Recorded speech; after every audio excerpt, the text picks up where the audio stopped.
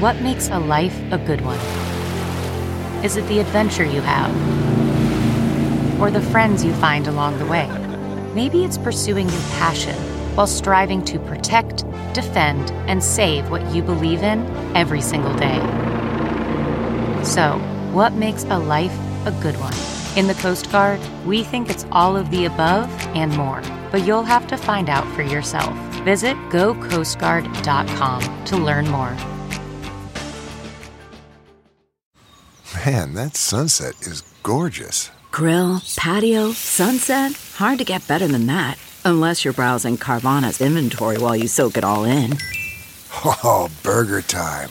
So sit back, get comfortable. Carvana's got thousands of cars under $20,000 just waiting for you. I could stay here forever. Carvana, where car buying meets comfort meets convenience. Download the app or visit Carvana.com today. CarMax is putting peace of mind back in car shopping by putting you in the driver's seat to find a ride that's right for you. Because at CarMax, we believe you shouldn't just settle for a car. You should love your car. That's why every car we sell is CarMax certified quality, so you can be sure with upfront pricing that's the same for every customer. So don't settle. Find love at first drive and start shopping now at CarMax.com. CarMax, the way car buying should be. Welcome to episode 357 with my guest, Kelly McCarran. This episode is sponsored by the Hilarious World of Depression podcast. It's a very funny podcast about a very unfunny thing. In Hilarious World, which actually won the Best Comedy Podcast in the Webby Awards, John Moe and some of the top names in comedy and entertainment try to understand the mysterious connection between comedy and despair by talking through their own personal experiences with clinical depression. In the latest season, you'll hear honest conversations with comedian Margaret Cho, Neil Brennan, the author John Green, actor Will Wheaton, and many others. It's a side of comedy you've never experienced before. So listen and subscribe to the Hilarious World of Depression on Apple Podcasts and at hilariousworld.org. I am Paul Gilmartin. This is the Mental Illness Happy Hour, a place for honesty about all the battles in our heads, from medically diagnosed conditions, past traumas, and sexual dysfunction to everyday compulsive negative thinking. This show is not meant to be a substitute for professional mental counseling. I'm not a therapist. It's not a doctor's office. It's more like a waiting room that doesn't suck. This show is part interview and part listener confession through the surveys that you guys fill out. If you haven't ever filled out surveys for the podcast, it helps greatly. So please go do that. There's about a dozen different surveys that you can fill out. You can find them at our website, which is mentalpod.com. Those of you that are monthly Patreon donors, I had mentioned in last week's episode, I ended the episode reading a happy moment from an Austrian woman who is raising bunnies, and I asked her for pictures, and so she gave me some pictures of her with her bunnies, and I just posted them on the thing for Patreon donors. Here's a cool thing.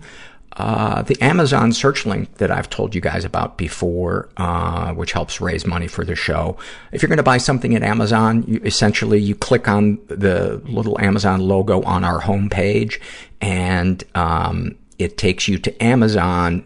And then if you buy something, Amazon gives us a percentage of their income from it. And it doesn't make what you're buying any more expensive. And it used to be that it was just for the United States, but they've expanded, and it's now for the UK and Canada. So go when you do your next Amazon shopping, if you could click on that helps keep the podcast going. A couple of notes about this episode. I often don't air episodes for months, sometimes even years after I record them.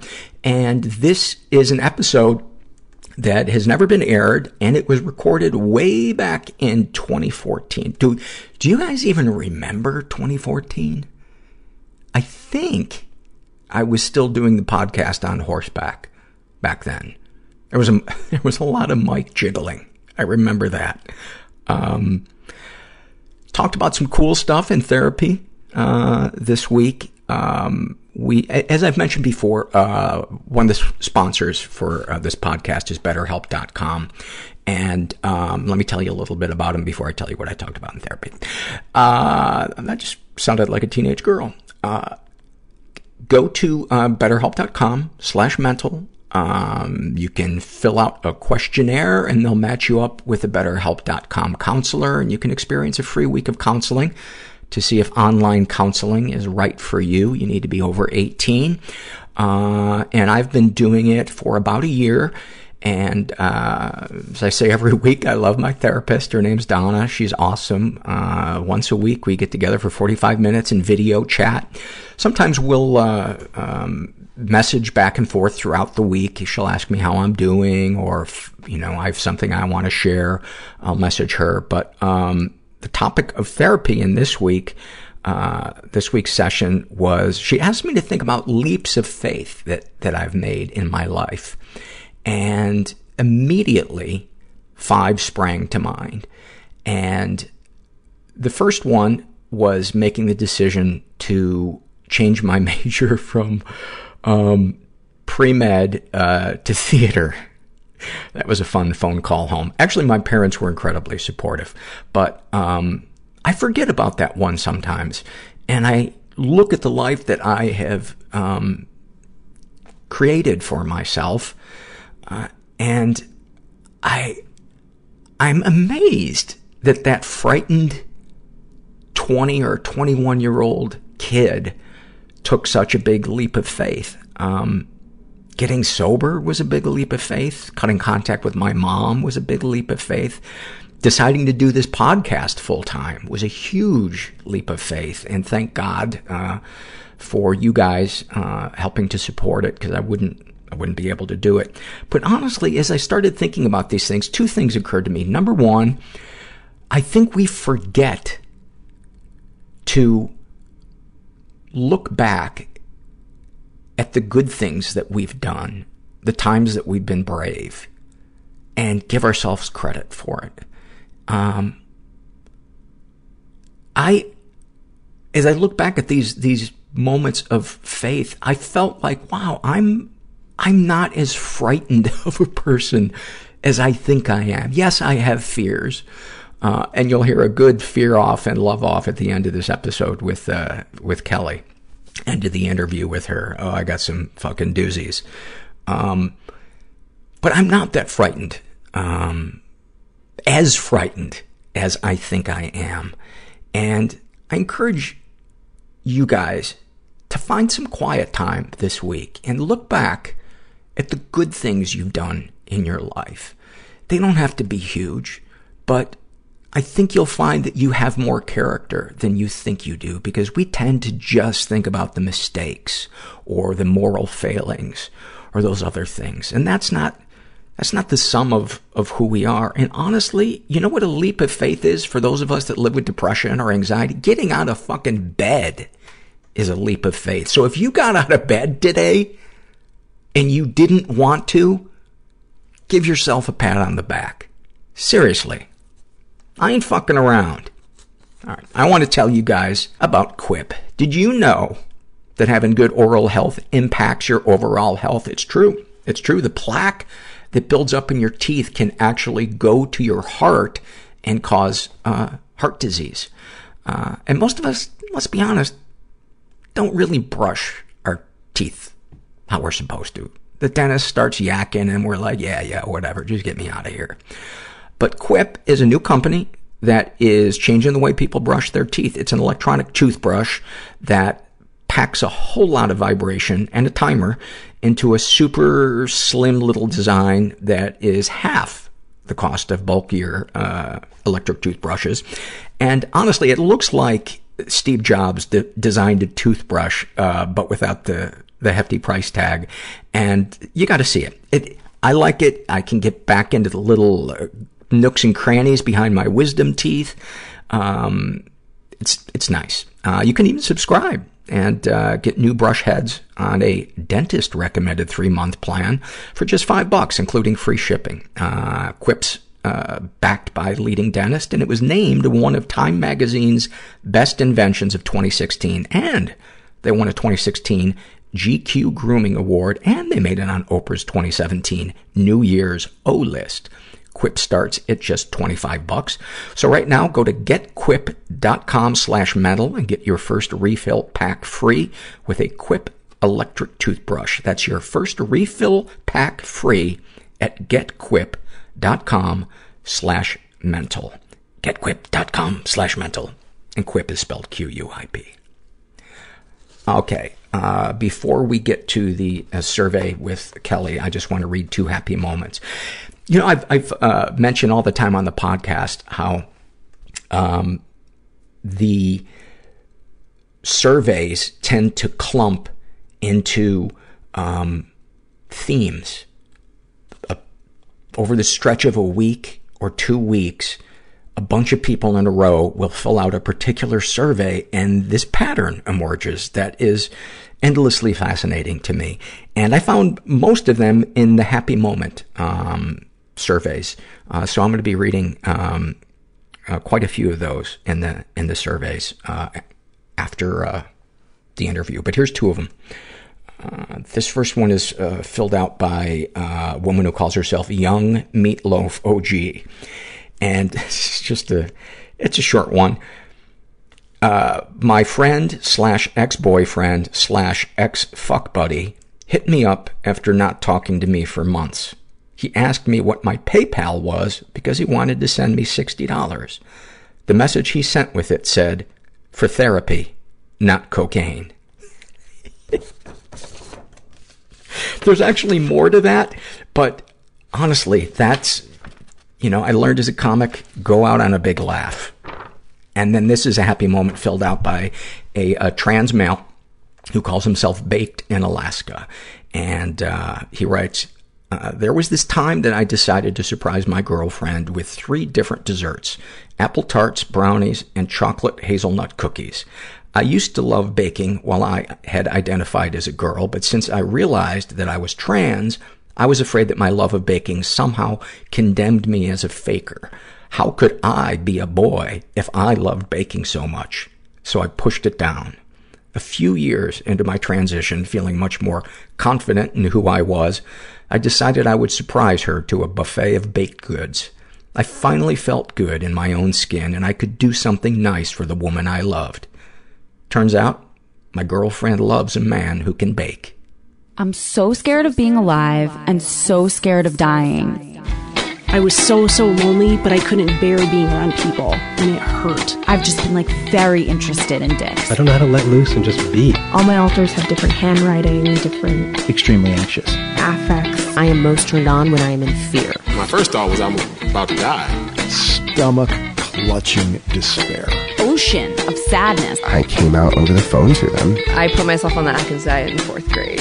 They told me I was wrong. The secrecy is what kills us. And I just sat there and cried on his shoulder. And it was the first time I ever felt safe, like a weight lifted off of me. In order to get rid of your anger, you have to learn how to cry. I started liking myself for the first time.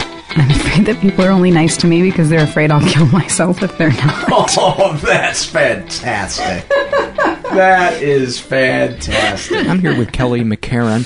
You gave me some broad strokes of some of the issues that you deal with. ADHD, mild bipolar, some social anxiety. Yes. Nothing really traumatic in your background to point to, though, right? No, parents still married, love each other, so that was normal. No abuse from them. Yeah. Nothing traumatic, no sexual abuse or anything like that to point to. So, well, I thought you were kind enough to let me know that you'd taken the Shame and Secrets survey, and so I asked you, would you be okay with us reading that to start off the show? Totally fine. Why don't you read it? Sure, no problem. So, start off. Let's see.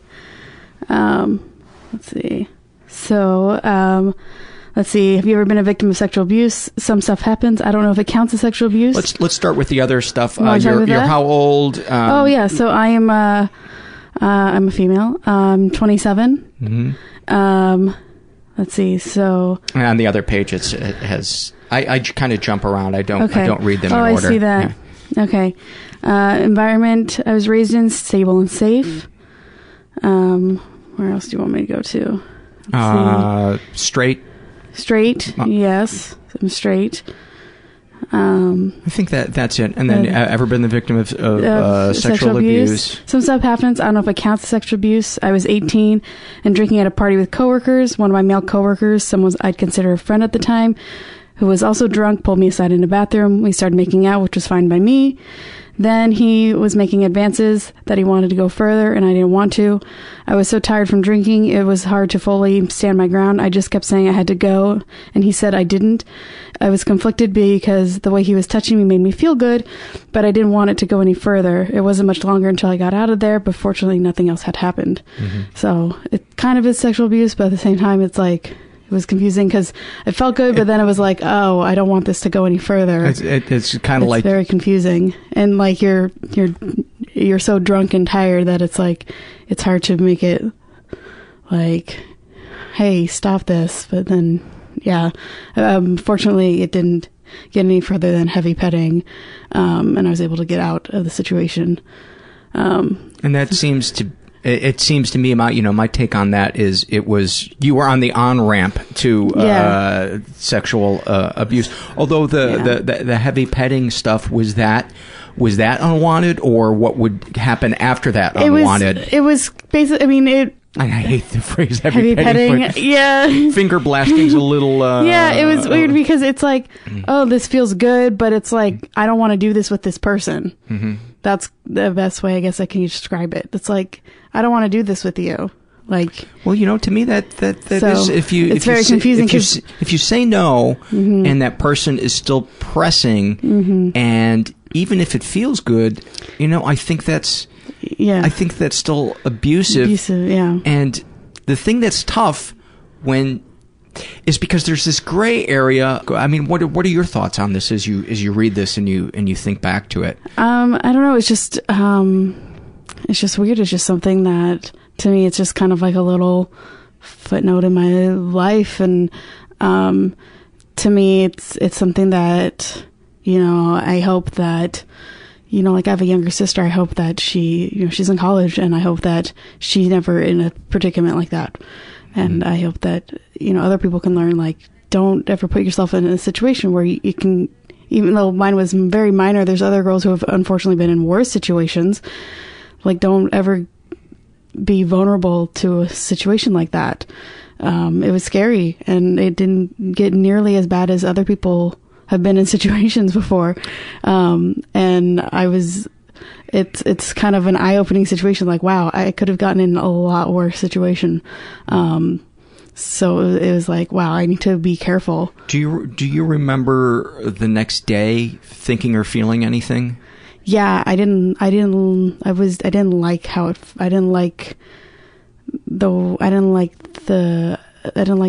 being around him. I felt uncomfortable. That to me is usually a sign that can be considered sexual abuse. Yeah. I didn't know or what violation, to do. Whatever you want to call it. Yeah, I didn't know how to handle it, and I didn't know what to do with myself about it. Yeah, it was icky. And I think of something I'd certainly like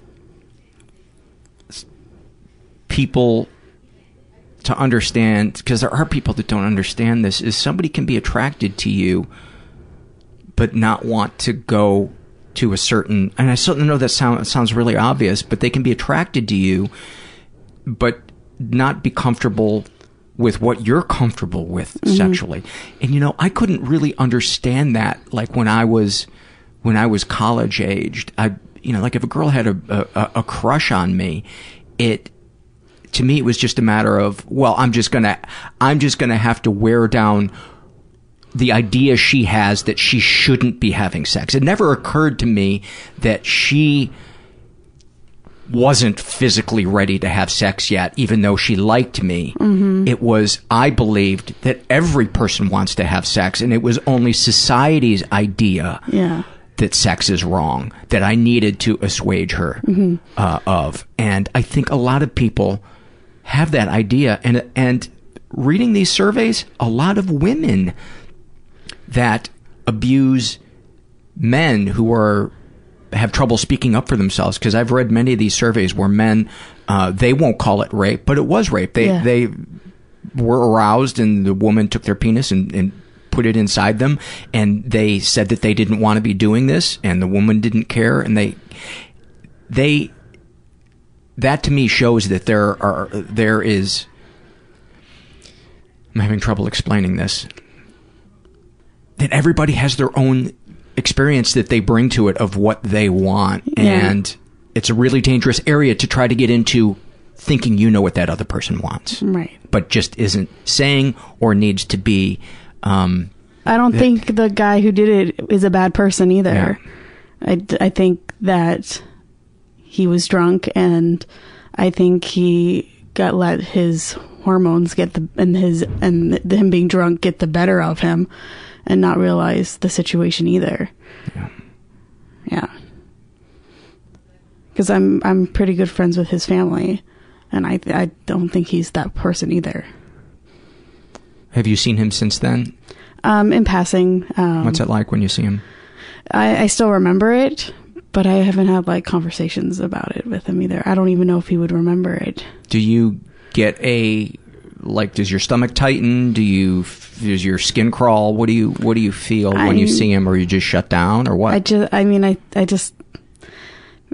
think about it, and I just don't really, because I usually see him with his family, and I just kind of talk to the other members of the family. I kind of just ignore him. Is it to protect yourself, or just because you're not interested? Because it's kind of awkward. That's all I think about. So it's I don't know. To me, it's awkward. So it's I don't know if that's what he remembers that too. So it's I don't know if he remembers it, and if he does, what he thinks about it. So to me, it's hey, remember that awkward situation we had in the bathroom? Want to talk about that? You want to make that? Do you want to stroll down memory lane there? You want to square the intensity of that awkwardness But you know what? It will probably be very. If he has any insight about it, even if he didn't, I think if you wanted to speak your mind and said, "Hey, that hurt me," what you did. I think part of it is I think the girls just want to please a guy so much, but at the same time they want their needs met. So even if they don't want to do something, they still want to at the same time please the guy. So it's I don't want to go any further with this guy, but I don't want to disappoint him either. So how do I do both? How do I do both? How do I make him like me and not disappoint him, but get what I want at the same time? It's this tightrope. What you wanted was a little bit of intimacy with him? Yeah. Some affection? Yeah. How do I want him to like me, but I don't want to go any further physically with him. Well, if I don't go any further physically with him, he's not going to like me. They're always trying to see what else they can get, and it's you're and sometimes you want that too, but then it's where's your line? You have to figure out what you want too, because you know what they want. They're very clear about that. Sometimes it's hard to figure out what you want. Mm-hmm. As a woman, I'm still trying to figure out, I think in my early 20s, it was I would just kind of just go all the way, because I was everything feels good, so if it feels good, I'll just go with it. And then now as I'm getting older, I'm I try to figure out where do I draw the line with the new guy, and I'm still trying to figure out that. Do you ask yourself, what is it that you want? Or is it filtered through what you feel you need to do to keep him interested? It's kind of both. I feel what do I want? And then sometimes I feel I feel I want to go.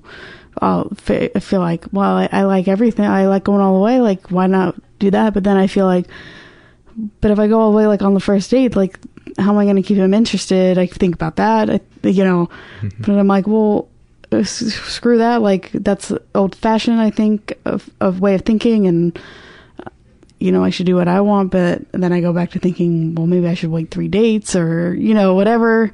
And it's so confusing. Yeah. there's so many rules and non-rules and like trying to figure out. I don't know what I want. Like, you know, my thought on that is, and this never applied to me as a younger man, so fuck me, but I think ideally it would be that you want to feel like you've exchanged a little part of your souls in a non-sexual way before you bring the sex into it, so that there's some type of platform that the sexuality is resting on, instead of the foundation being a sexual experience. Because you know, like I remember having sex with a girl, and then afterwards, like all these racist things coming out of her mouth, and just being like, you know, I probably would have still, I was so desperate as a young man, I probably would have still had sex with her anyway. But I just remember thinking, oh, I just had sex with somebody who I have no respect for. Yeah. You know? Yeah. And I do that. I mean, I definitely like want to make sure, I think personality does play into it. Like, I want to have some sort of connection with you, but then, yeah, it's where, you know, do you walk me to my door and do we just kiss goodnight, or do I invite you in for a little bit and then do I send you home, or do you stay over, or, you know, like what are the steps, or have you ever felt very clear about what it is that you want and just push aside what it is that he wants, as far as how far you're willing? Sometimes I've like, I was like, in my mind, I was like, okay, this is what I'm gonna do. I was like, okay, I'm not gonna, you know, sleep around until I have a commitment. And then I went out with this one guy, and I didn't realize at the time, but he was just telling me everything I wanted to hear. And he was gorgeous, and we'd really had a connection. I thought it was, but it turned out he was just telling me what I wanted to hear. And then I took him home, and I was like, screw that rule. I felt everything I wanted to feel, and I took him home. Did you regret it later? Not in the moment, no. I was like, this was fun. I had a good time. So, was there regret later when it dawned on you that he wasn't being truthful? I mean, I guess probably not, because I had fun, but it was just kind of like, he just turned out to be a horrible person. But the sex was good. Yeah. But he just turned out to be a horrible person. And like, he's going to lie to me anyways. Yeah. That was my experience with that girl, was the sex was great, but you're a horrible person. She's a horrible person. Yeah. I got a good story out of it. Yeah.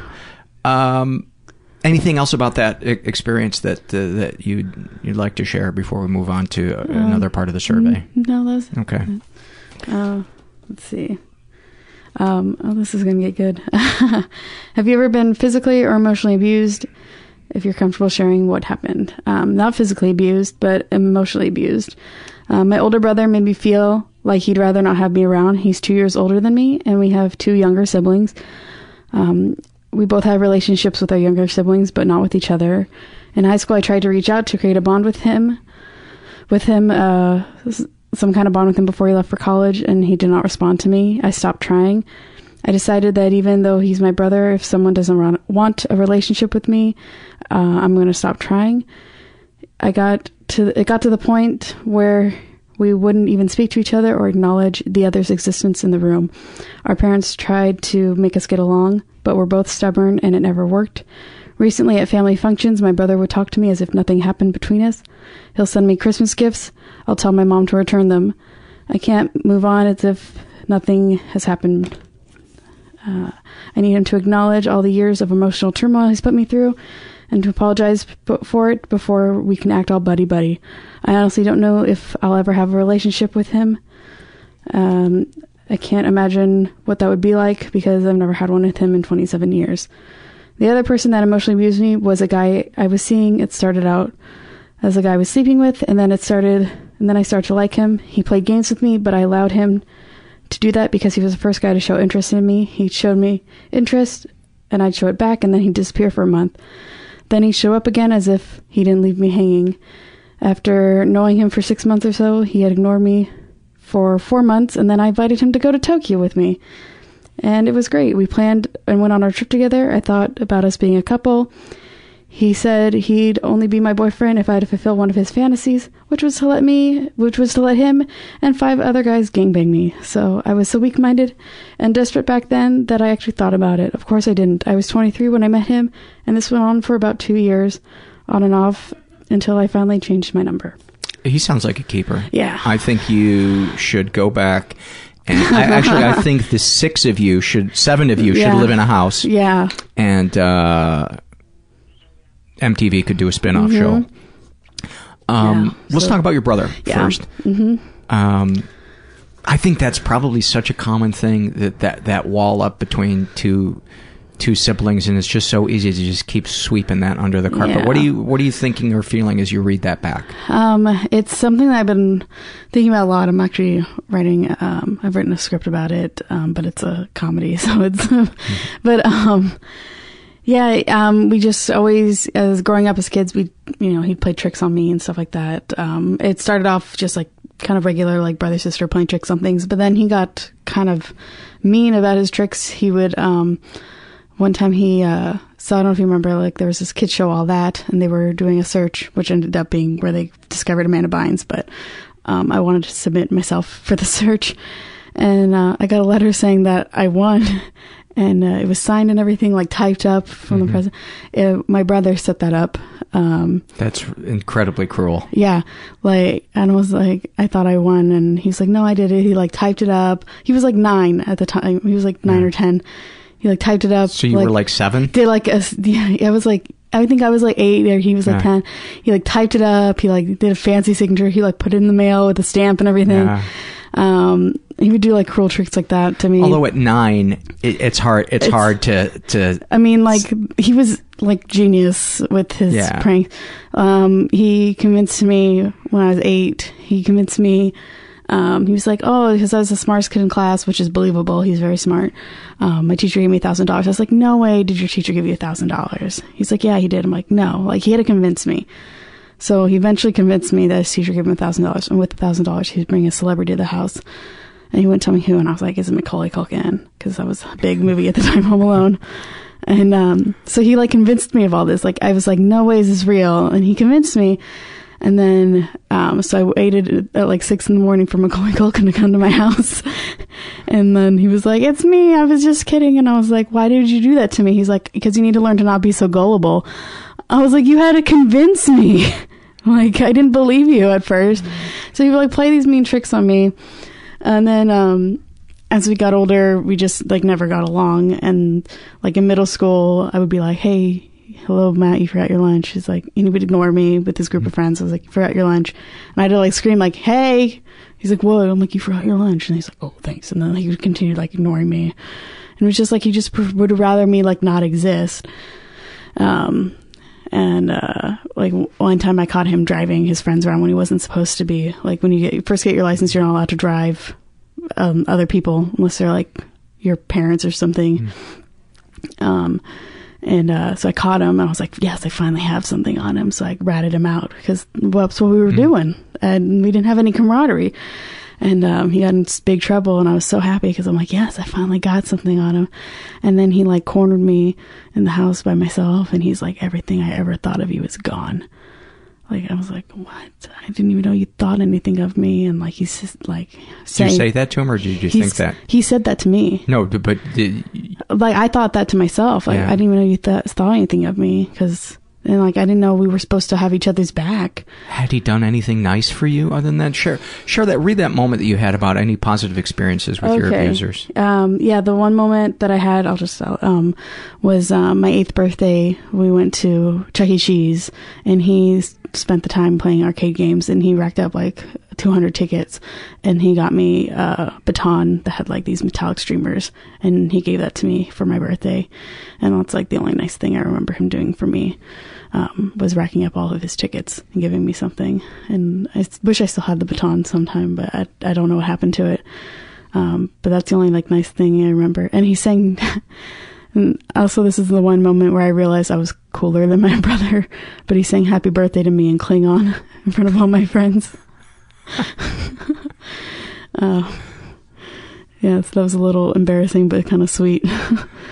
What do any feelings come up when you think about him giving you that baton? I just was really kind of shocked that he did something nice for me. Yeah, it was just kind of unexpected. But did you feel anything from it? Did it? I mean, it's just kind of. Were you kind of numb, or did you feel a warmth from it, or? I remember it being nice. It makes me think of.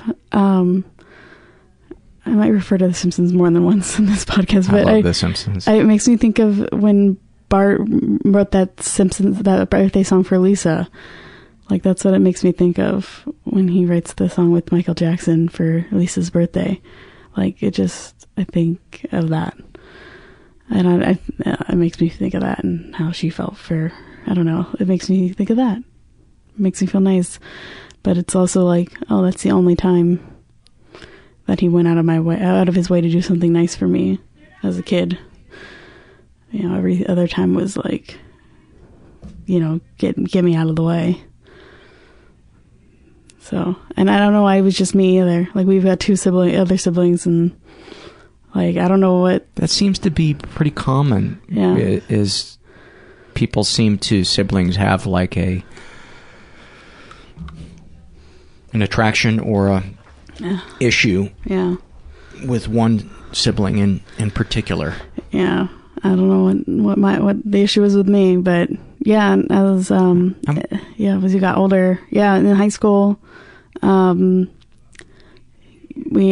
tried to reach out, and my drama class at the end of the year, we do like one final project where we put a bunch of pieces together, and the theme is you do like monologues and little improvisations, and everything is about you. So I invited him to see it because I knew he had he was a teacher's assistant that period, and I knew he could get out of class to come see it. I wanted him to see it and get to know a little bit about me because he was leaving for college the next year, and I was like, you know, he could get a little piece of me and get to know me a little bit more, and I thought it'd be nice for him to see.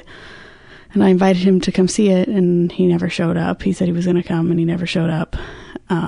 So I was like, I'm just going to stop trying. Like, he obviously doesn't want a relationship with me, so I'm not going to put myself out there anymore. That was probably a really healthy decision. Yeah. You know? So let's continue reading the survey. Okay.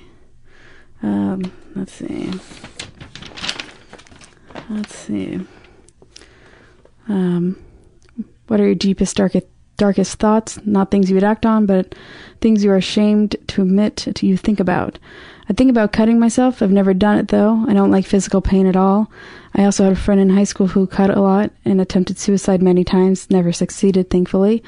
And so I think seeing her go through that also made it so I don't act on it. I'm also afraid that I learned so much about my mental illness, bipolar, ADHD, social anxiety, that I exaggerate certain characteristics in front of the doctor or in front of other people so it gets more validated. And then I wonder, do I have this or am I acting? Then that might be part of it, all right? Talk about that. Yeah, I research my illnesses a lot, the symptoms and everything. And so, like, I might fidget more in the doctor's office. When I switched psychiatrists because I moved, and she didn't think that I had ADHD, so then I was fidgeting more. But then I was like, well, am I fidgeting more because I'm actually fidgeting, or am I fidgeting more because to show her that I have ADHD? Because she was like, well, I don't know if you have ADHD. And I'm like, well, the other doctor said that I did, so I don't know what you want from me, you know. And she was like, well, I don't know if you have bipolar. I've cyclothymia specifically, which is a milder form of it. Because she was like, well, one of my patients, she went out to the grocery store and came back with a car. Do you do lavish purchases like that? I'm like, well, I don't have that kind of credit, but I do spend a lot of money that I don't have. I could give you my bank statement and it'll show you all my overdraws, you know. I'm not fiscally responsible. So there's this feeling that and a lot of people share this, is that they feel that they're exaggerating, or that they're what they're feeling isn't valid, that it's just them having a weak personality or wanting attention, right. or so I think that's really common. Yeah. And my thought is, people have better things to do than to try to make up something that is wrong with you. The fact that you would be spending that much time trying to come up with something that is wrong with you, right, is proof that something is going on right. with you. Yeah. Do you know what I mean? Yeah. And I think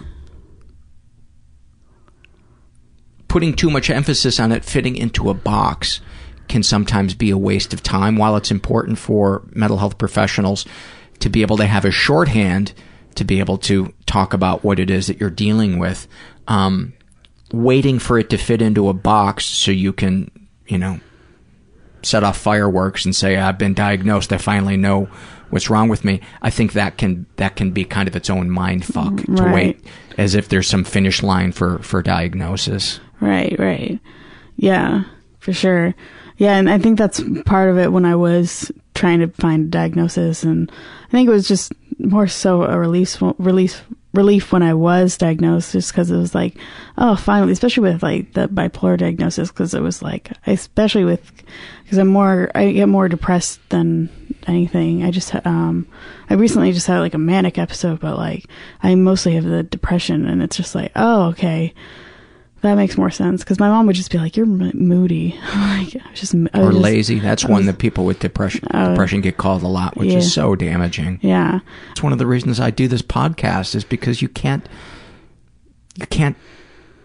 put your finger on so many of these things. It's such a tangled bowl of spaghetti where one thing begins and another thing ends, and it's exhausting. I read a little bit of your blog about living with depression, and I felt like the words were coming out of my mouth. Oh. You talked about struggling to get out of bed and the feelings of self-loathing and judging yourself. And people that don't have mental illness don't realize that it's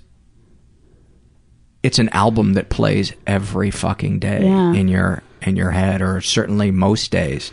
And it's weird to think about, because like I've been in such a good place right now. I've been on good medication recently, so it's like I was in such a bad place a few months ago, and I feel like that was a different person. Like it's like the depression me is a different person. It's like, I don't know, like I was. Wait, and why is it so hard for us when we're feeling bad to say, oh, this is the real me, I'm going to feel bad forever. Right. And when we're feeling good to say, oh, this is the real me, I'm going to feel this way forever. Instead of just accepting that we have both of these things and they're both part of who we are. Right. I don't know. They're so different. Like, I was such a mess. Like, I thought I was like, it was like February, and I was March, and I was such a mess. I was hysterically crying one minute, and then I was like, oh, I think I should just check myself into a hospital. And then I was like, well, maybe I don't need to. And then, no, I really should. And what was the fantasy? If there was a fantasy about checking yourself into a hospital, what would you have gotten there? What did you anticipate you would? Just help. I don't know. I couldn't stop crying, and it was just utter despair, and Did you want to die? It's weird. My ego prevents me from suicidal thoughts. Mm-hmm. So how so? I have my creative pursuits prevent me. I see. From that. That's beautiful. Yeah. I have like so many things that I want to see get accomplished. So, I'm like, well, not until like my movie gets made. Maybe after that, I'll feel that. I'll kill myself at the awards ceremony. Right. I like, not until like a few people know my name, but, I totally get that. But, yeah, so I've never had like that, but it was just like, I don't know what else to do. Like, I was just like, was it a feeling that if I go there, I'll be able to collapse and have to start trying to figure out my way out of this darkness? Yeah. And like, I just have like no responsibilities. Yeah. Just put me like, The best way I could put it is, so it got really bad the week I was doing a festival in San Diego, and I was staying with my sister who goes to San Diego State, and she had an extra room because she stays in these like off-campus apartments, and one of her roommates is away doing like study abroad or something, I think. So she's like, you can stay in one of the rooms we have, and it's empty. Like, there's no sheets on the bed, there's nothing on the walls. So she's like, here's some blankets and a pillow, and I stayed in there, and I was super depressed. Like, I didn't even want to do the shows I was supposed to be doing. And she's like, well, we're gonna be hanging out at my boyfriend's apartment if you want to hang out with us. And I was like, no, I'm just gonna get my Cold Stone and just eat it. And get my what? Cold Stone. I got some Cold Stone ice cream. Yeah. I'm just gonna eat this and sitting here, and it's like 9:00 at night. It felt so old. Like, what's all this noise? These kids making noise. And outside my jail cell. Yeah. And it was my own little like asylum in there. Like, there's nothing on the walls. Like, if there was padding on the walls, it would have been perfect. And I just sat in there, and I'm like, this is perfect. This is what I want. Like, there's just like nothing. A cocoon. Yeah. There's nothing better than a cocoon. There was nothing. And I was just like, and I sat there and I was listening to your show, and I was just like, I listened to Maria Bamford and you, and I was just like, this is it. This is all I want. And I'm like, if I could just have this like all the time right now, I think this is what I need. Yeah. Yeah. So like, that's what, and I'm like, I think this is what I need like all the time. And like, I just was like breaking down every other day, and I just didn't know what I needed. And my psychiatrist was like, you think you should take time off? And like, I was calling my dad crying, like, my dad doing this, I need to take time off. I don't know what that means. Like, I was just a mess. Like, the meds I was taking wasn't working. And yeah. So, but I couldn't afford to take time off work. That was the other thing. I couldn't afford to be off of work. You know, at least with a broken arm or some other type of illness, or, you know, mono, you know, there's a clear path of what you're supposed to do. Mm-hmm. You know that it's going to heal eventually. Right. And that's the thing that's such a motherfucker about mental illness, is you don't know, which I think that's why the being hospitalized fantasy sounds so delicious sometimes to me, because I like, somebody else will be able to figure this out. Right. All I'll have to do is take my pills, go to food when they tell me to eat, shower when they tell me to shower, go to group. I have no problem opening up in front of people, but it would just be a way to, I almost picture it like, you know, those bouncy houses that kids are in, like just going into there and just being able to fall back, you know, just a drop. Right. I just wanted to talk about cocoons for a second. My cocoon, and I've shared this before, but this last week was particularly like, what the fuck is wrong with me? It be getting cheese popcorn and Gatorade, and watching, I'm not kidding you, in the span of like 2 nights, I watched a documentary about one of the jumpers in 9/11. Oh my God. A thing about the Manson family. A thing about, 2 things about sexual predators, and 2 things about Nazis. Oh my God. And it was comforting to me to watching. Actually, I got to say, the Manson thing and the 9/11 jumper guy thing actually crossed over my line of like, all right, this is disturbing. Yeah. This is, and because I think it was because of the pictures of it. But what is it about that darkness, that cocoon, that, you know, all the lights are off, I got my Gatorade, I got my cheese popcorn, and I just know I'm going into that, you know, when you were describing that dorm room that you were in, or that room with nothing on the walls, and I'm in your Cold Stone Creamery, I was like, I felt like somebody wrapped a blanket around me as you were describing that, and yet it's lonely. Why is loneliness comforting?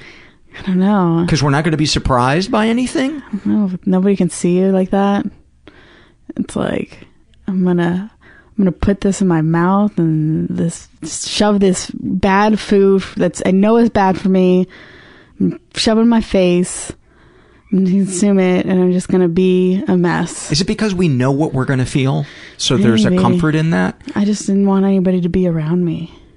Like, yeah. I knew I was going to be a killjoy. Like, she was like, you can come hang out with us. I'm like, I'm not going to be any fun. I'm going to drag you all down. I'm going to be Captain Killjoy. You don't want me on that. You don't want to be on my boat.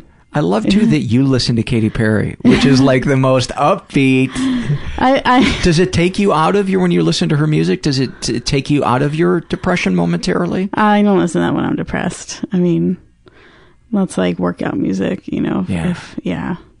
I watched Captain America because I was like, I'm gonna watch something kind of more positive. I'm gonna watch like one of these superhero movies, and I couldn't wait for it to end. I was like, this just feels like being around people. Yeah. Because you're supposed to feel something, and it just reminded me that I don't feel that way. Yeah. That it feels false to me. You know, like victory and good championing over evil. It just felt false to me. It's like, no, I just want to go fucking bask in evil and darkness because that feels real to me. Yeah, it's hard to get out of your little depression merry-go-round sometimes. It is. Yeah. And yet when you get out of it, you're like, this is great. Yeah, why was I in there for so long? Yeah. And it's hard too, like, cause like sometimes like I gotta go to work cause it's like I'm so broke, like I gotta make money, and I get to work and people are like, what's wrong? I'm like, I can't even. They're like, they try to like cheer you up. I'm like, there's nothing you can do. There's nothing you can do to cheer me up. Like, I appreciate what you're trying to do. There's nothing. Would it be fair to say though that it would help maybe a millimeter for somebody to put their arms around you and say, I love you, I'm here for you? That might make me cry. Sometimes. Is that bad? It's only because I don't like random people to see me cry. Let's talk about that. Yeah. I think that's significant. It's just awkward. It's just like people are like, "What's wrong with her?" Oh, we're getting to some good stuff here, yeah. Kelly. This is awkward when random people see you cry, or people you're not very close with, like random coworkers, are like seeing you cry. If you started crying right now, would you be embarrassed that I'm seeing you cry? I don't know. Probably not. I take that as a compliment. Okay. There you go. What is that you're going to be perceived as weak, or why do you think the fear is, or the discomfort? I don't know. I just what they're thinking, or I don't want to make them uncomfortable. Are you afraid that they're going to pity you? I don't know. I just don't want them to be uncomfortable, I guess. I feel like that would make them uncomfortable. But what about the release that you might get from crying, and the fact that they might feel a sense of meaning and purpose by comforting you? I guess I wouldn't think of it that way. Yeah. Where do you think that comes from? I don't know. I just, I don't know. I just don't think, I wouldn't have never thought of it that way. Yeah. I'm not used to people comforting me. Yeah. Yeah. You know, the longer I talk to you, the more I got to question you filling that out and saying you came from a stable and safe environment, because part of, and I'm not saying your environment was abusive at all.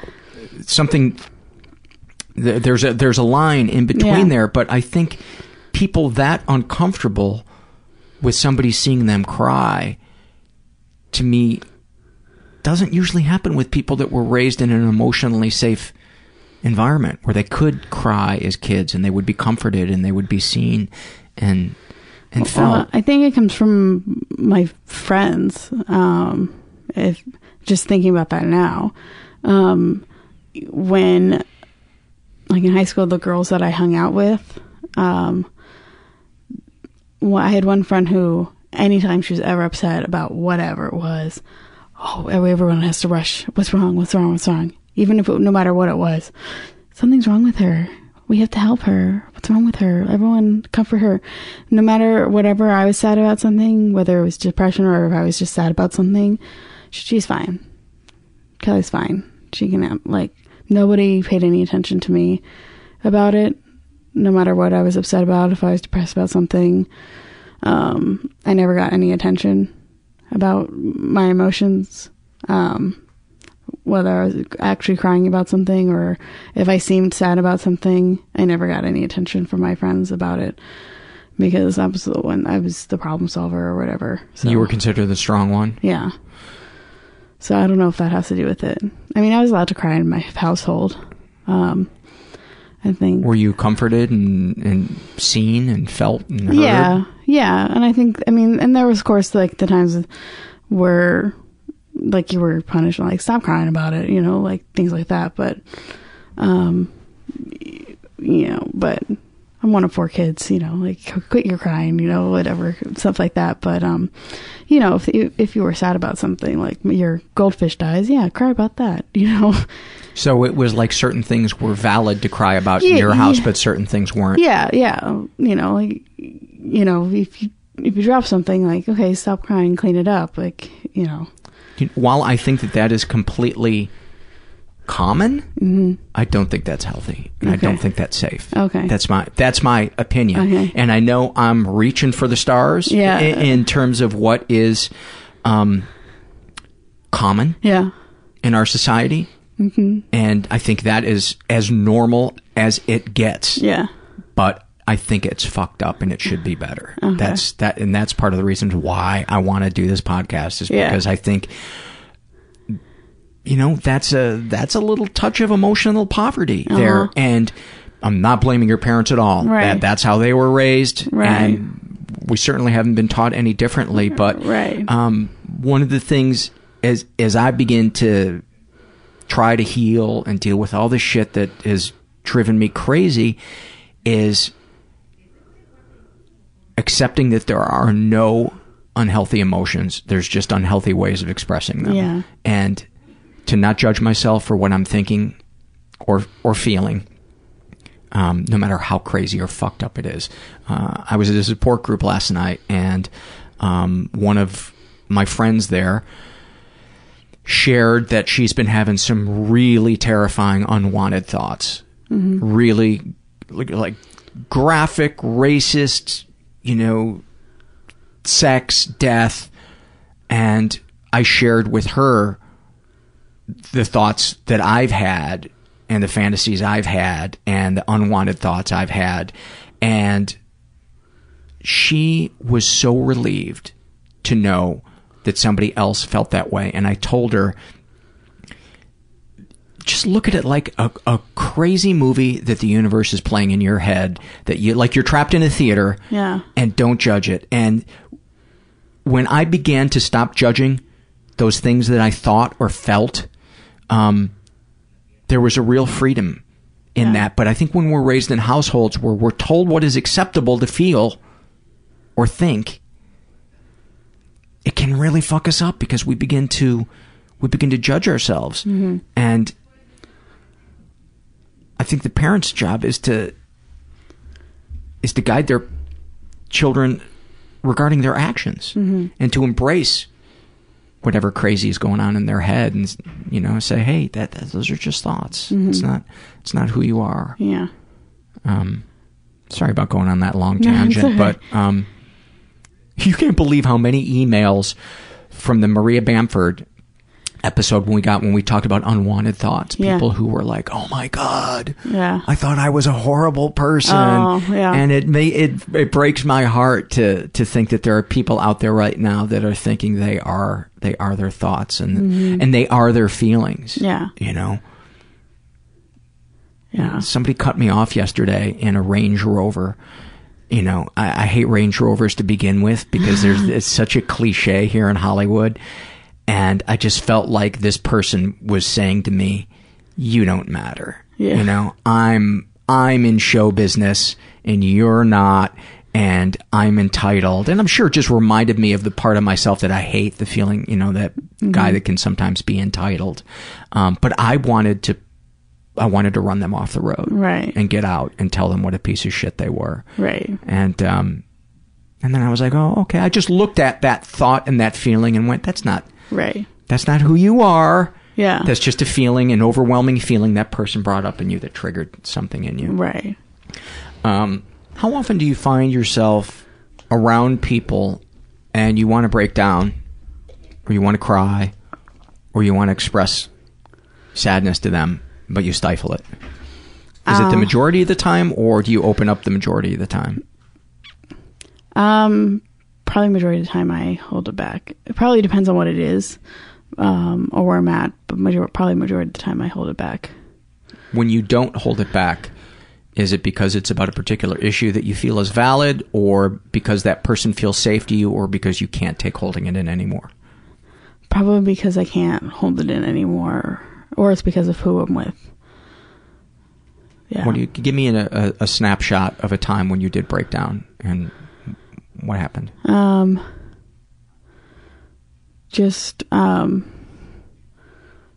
Recently when I was driving and I was on the phone with my dad, and I just was like, I didn't know what I was going to do.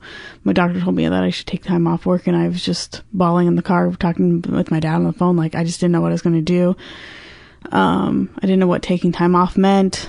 And I just didn't know, if I was going to go away in a facility or what. And if I did, I didn't know what that meant, if I was going to be like locked up somewhere or I just didn't know what that meant for me. And it also kind of felt like a relief. Like, I'm going to be locked, like I'm going to be like, have no responsibilities. Like, it was kind of a relief at that point too. Like, maybe I'm going to get better. I'm going to get help, because I was pretty manic at the same time as well. So it was kind of a relief as well. But I could not stop like hysterically crying either.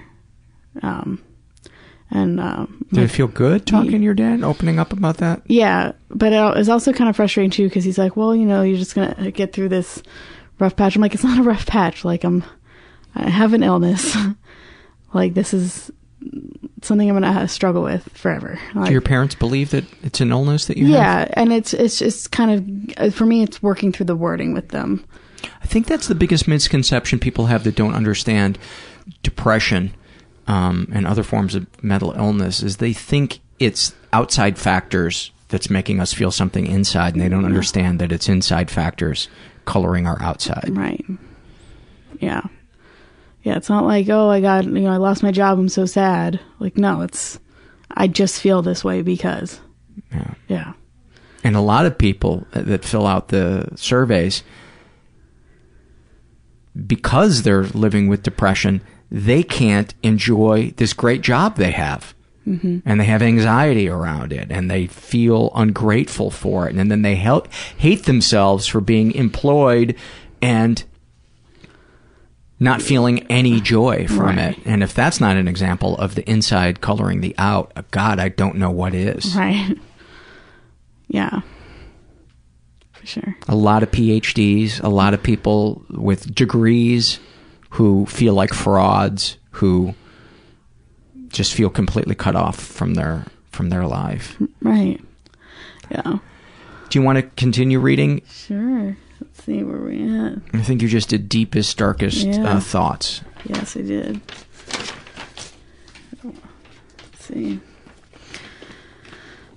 Let's see. Oh. What are your deepest, darkest secrets, things you have done, or things that have happened to you?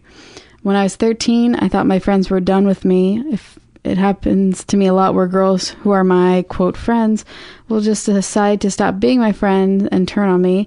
Anyway, I felt like my friends were going to ditch me, and I was desperate, so to get them to continue being my friends, I wrote them a note that basically said that they needed to stay my friends, or I was going to hurt myself. I can't remember exactly what it said. I've really suppressed that memory because it was really horrible. They took the note to the school counselor, and my mom taught at my school, and so he showed it to her. And when my mom took me home, she talked to me about it and cried, and I cried. I didn't mean what I wrote. I just wanted my friends back. That's heartbreaking. Yeah. What do you think or feel as you It's as you like read the worst thing I've ever done. It's your stomach tightening thinking about it? I don't like to see my mom cry. Yeah. It was the worst thing. I don't remember what it said. I don't know if it's just because it's so distant or because I really did suppress it, but I just remember that it felt like my friends were trying to get rid of me. Like they were it's middle school, it's high pressure social situations. And I just know that it had something about them, if you don't be, something about them staying my friends, and if I don't hear from you by this time tonight, I'm going to hurt myself or something. So is the shame and the anguish over recalling it because you looked bad in front of your friends, or because it made your mom cry? Because it made my mom cry. Yeah. That's interesting to me, because I would think for most people it would have been that we thought we looked foolish in front of our friends. Talk about what it is. I didn't want my mom to find out about that. Because I wasn't really going to do it. It was just something to get my friends back. So you felt like you unnecessarily caused your mom pain and worry. Yeah, for sure. I just did that kind of in the moment to try to get my friends back, and I didn't think that it would get back to my mom or go to the school counselor or anything. So there wasn't even a kernel of truth in that you were going to hurt yourself? No, I'm not. I am a huge wimp, and as far as physical pain goes, I don't like pain at all. And you have your movie to write, so yeah, I wouldn't have done that. You can't type with stitches on your wrists. No, that would be too much. Yeah, so I remember her driving us home, and then we just sat in the car, and she had the letter, and she turned to me and she was crying about it, and oh my God, it was just the worst moment. I just remember saying I didn't mean it. And she's like, I would be devastated if you ever hurt yourself. And and we cried in the car. It was just the worst thing I'd ever done. And I think I didn't even do it to her, and it upset her so much. I think people listening to this probably feel like I do right now, which is, it's kind of an awfulsome moment. Yeah. Because it's kind of beautiful that you saw, because I've read surveys where the parent shames the kid for doing that, and your mom felt you. Your mom cried with you, and you cried with her. I mean, there's a beauty, a real beauty in there. I think some people listening to this are jealous that their mom had that kind of a reaction. I don't mean that they would have enjoyed seeing their mom feel pain, but they're jealous that your mom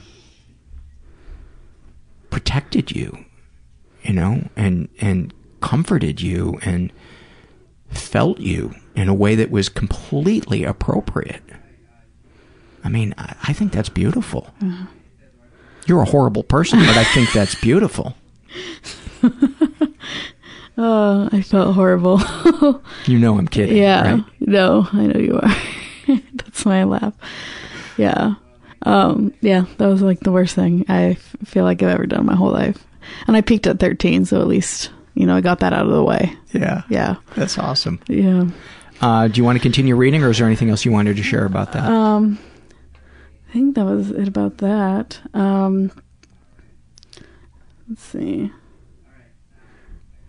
Should we go on with anything else in the survey? Or if you want to.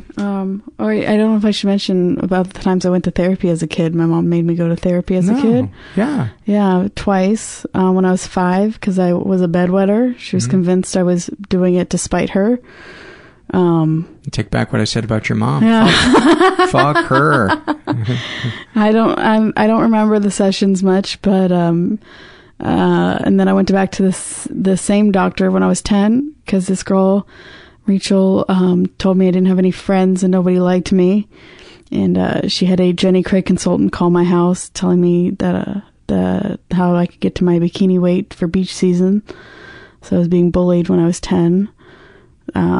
So I went back to the same. That's pretty serious, man. Yeah. You've experienced some pretty serious bullying. Yeah. So yeah, it wasn't so much. Yeah, most people have it in the family, but yeah, mine was kind of outside. Yeah. So yeah, I went to therapy. I don't really remember the therapy sessions so much. I just remember I know it was the same lady both times. So when I was 5 and when I was 10. and I would get a Happy Meal after each session. Because now I have food problems. Did your brother bully you about being overweight? You know, my brother's a runner, so he's pretty in shape. I remember one moment where I remember I was getting like ice cream at like 10 in the morning. I would get to go to the freezer and like make some ice cream at like 10 in the morning once, and he just looked at me like he was so disgusted with me. And I felt shame, and I still took the ice cream and went to my room. But yeah, I always felt like he was disgusted with how I looked. Did your parents ever make you feel that way? My mom always kind of made little things, never major way, but I'm probably like you look at me, I'm not super big, but I'm like the biggest one of my siblings. Mm-hmm. I'm about like 40, 50 pounds overweight, but not too big. But my mom's always been like, oh, you know, like certain waist, certain clothes, certain weight clothes fit a certain way on me. She's always like kind of pick at me, but I think that's just how she is in general. But she wanted you to look as good as possible, or was it that she was critical? Just the way, a little bit of critical, just the way clothes fit. Mm-hmm. But I think it was just because I was always trying to fit into smaller clothes too. Mm-hmm. But I mean, both my parents are overweight as well, so I think it's also a little bit of projection as well. Yeah. That's just my opinion on it. There's a lot of obesity in my family, so I think it's just kind of projecting and hoping that I don't become morbidly obese like some family members. But yeah, so weight's always been a struggle for me. It still is. You know, one of the things that would be awesome to have for new parents would be a way to educate them so that they could take the concern they have for their child not experiencing pain and find a way to help their child in a way that doesn't shame them. Right. Because so many parents have the right intention that they want to spare their child pain as the kid goes out into society, but so many ways, the way that parent does it is almost more damaging than what that kid might experience. Right. And part of it was like me probably like acting out, like once I was able to drive and I had a job and I was getting my money, I was like, well, I can do what I want as far as like I can get my own food and do this to myself. So. Do you ever binge? Oh my God, yes. Talk about that. Oh man. Back in my heyday, I could binge a lot. Back when you were pro, yeah, right? Man. You turned pro at an ice cream parlor, if I'm not mistaken. Right. You held a press conference. Yes, yeah. I'm a lot better now. I'm more aware of it, but I still have problems. Like I literally just yesterday I was looking at like Overeaters Anonymous. Like I was like, I should probably like go to a meeting. But I could just eat. I could literally just sit and eat all day and not stop. Would you eat even though you were feeling physical discomfort from being so full? Yeah, I can eat when I'm full. I eat when I'm bored. I eat when I'm upset. I eat when I'm happy. I can. Yesterday I didn't even eat like a dinner. I just ate like candy and cake. And like. Have you ever been able to trace the urge to overeat in a specific instant to an overwhelming feeling that might have triggered it? There's sometimes where I'm like, I'm upset about something and I feel like I should eat, but I can't. I don't know if there's like a specific like event in my life where I can trace that to. It could just be a generalized discomfort with your life and who you are. I think it's just general. Like, well, give me a snapshot in an arc of a moment, if you can think of one, where there was a discomfort with your life or who you are and the thoughts and feelings going through your head from the war of I shouldn't do this, but I really want to do it, to deciding what you're going to eat, going to get it, what you feel before you eat it, as you eat it, and the feelings afterwards? Oh man, it's like, I mean, it's even like today, like I stayed in bed a lot longer than I should have. I set my alarm for 9 because I was like, oh, I should go work out. But then I was so tired. I set an alarm for half hour later, still tired, set it again, still tired. Did the exact same yeah. thing. I was like, so I skipped breakfast, and then it was like 11, and was like, oh, I should have my diet protein shake thing, and then I was like, I'll just stay in bed a little longer.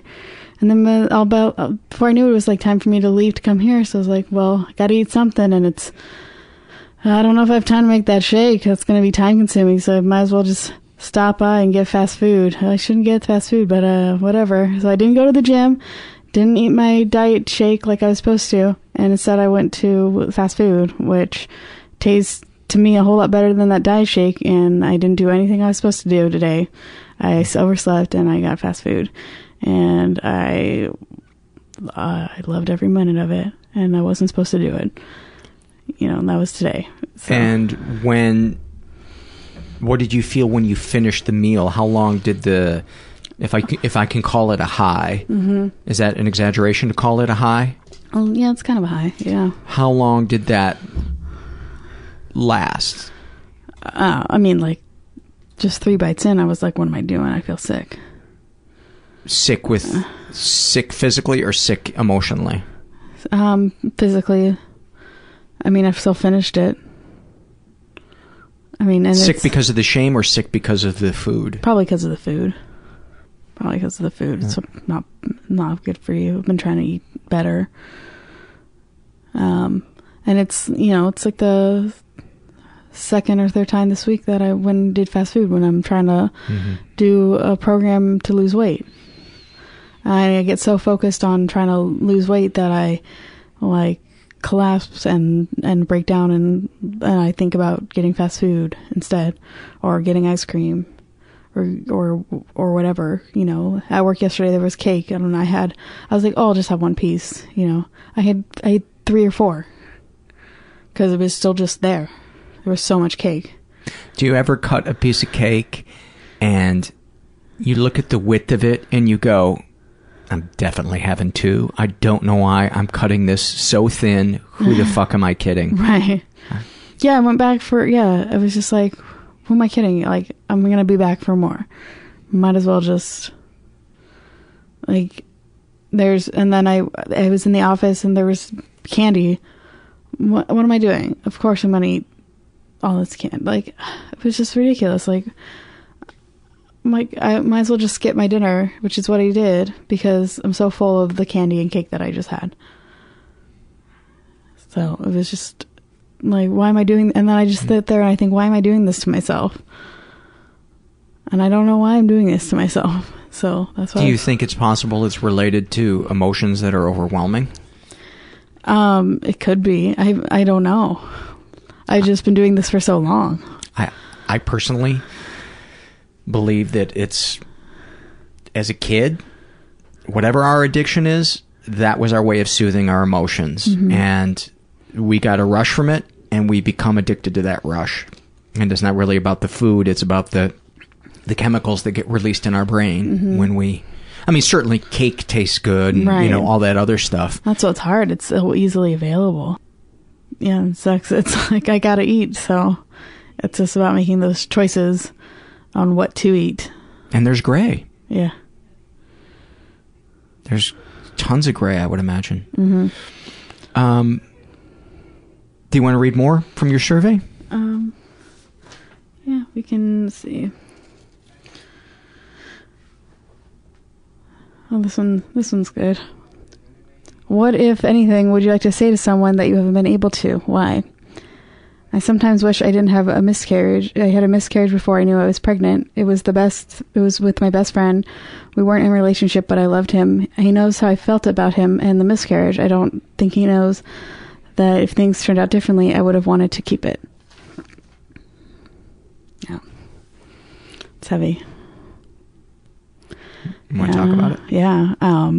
A few years ago, I was performing at a show, and I fell down the bathroom stairs. And the show was held in the bathroom. The bathroom, yeah. It was at the Purple Onion, and the bathroom stairs are kind of narrow, windy. And I fell down the stairs right before I was supposed to go up, and busted my foot up pretty bad. But a few weeks later, weird stuff happened, came out, and it turned out I had a miscarriage. I didn't know I was pregnant. It was only like a few weeks, from what I can tell. And so it's kind of weird because I wasn't planning on being pregnant or anything. And it took me a few months to tell my friend that's what had happened, but because I kind of wrestled back and forth on whether I should tell him, and I finally decided, well, if I'm thinking about it so much on if I should tell him, I should probably tell him. Yeah. Especially if he was a good friend. Yeah. So I told him, and we haven't talked about it since. It was just kind of like I told him, and I told my mom, and those pretty much, and I'm telling you and everybody listening. So that's pretty much all the people I've told. And I told another friend of mine who's experienced miscarriages, and she was like, "Yeah, that sounds like you had a miscarriage." And it's just kind of something I think about from time to time, because if I carried a term, I think it would be about 2 years old now. So it's just kind of weird to think about my life being different. It's weird too, because I think about the fall too, and it's weird because I wasn't drinking or anything. I was just on the stairs, and it honestly felt like somebody had pushed me. So sometimes I think like maybe I Back to the Futured myself. I don't know. It's just weird. I was the only one in there. It's weird. I'm not in any position right now to be a mother. I'm barely taking care of myself right now. So to take care of somebody else, it scares me. I'd have to definitely rearrange my whole life. But I know that, and he would have to rearrange his whole life too, especially at that point. But it's something that I think about, and I don't know how he would feel about that, but it's kind of bittersweet, and it kind of makes me sad, but I think it's hard to say that it's kind of for the best that it happened that way. Yeah. You want to continue reading? Yeah. Let's see. How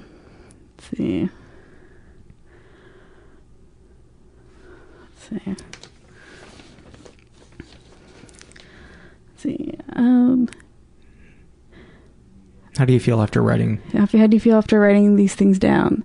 It's therapeutic. I've been trying to write about my mental illness in my act because I feel there are some funny things about them, and I feel it is something people should be talking about. There's no shame in it. Some people have asthma. I have a mood disorder. Yeah.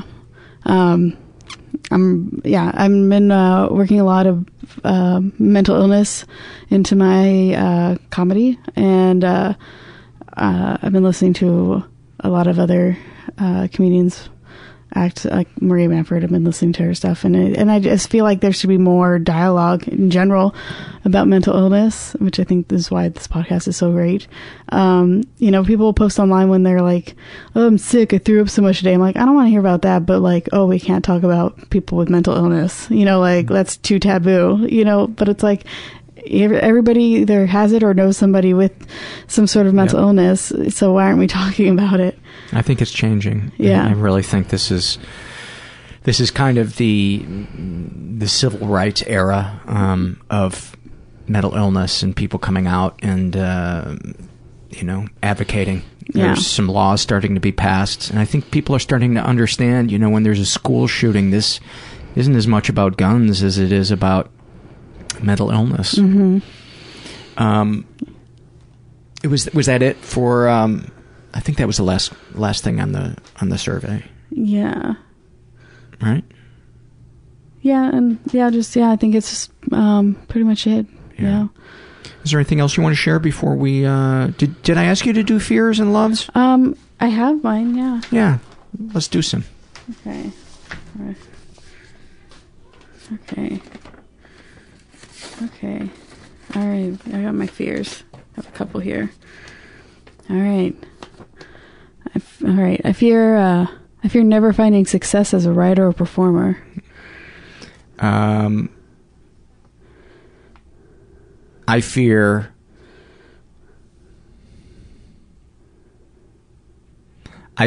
the having to... I like this space that we're recording in because it's affordable, but I fear that future recordings are going to be ruined because the people that share offices around here are going to be loud. There's sometimes I have to edit moments out because they're so loud, and I fear that it's going to get to the point where I'm going to have to find some place else to do the podcast, and I won't be able to find one because it'll be too expensive. One that will be quiet enough will be too expensive. I fear never knowing what it's like to love someone and have them love me back. I fear that I will never completely be comfortable with intimacy, and I will die regretting a part of me never changing how I want it to change. That's deep. I fear my stubbornness has gotten in the way of the path I was supposed to take.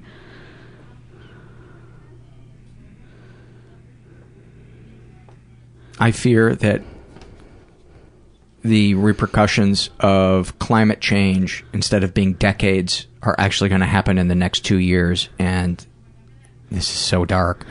And I've imagined this already, that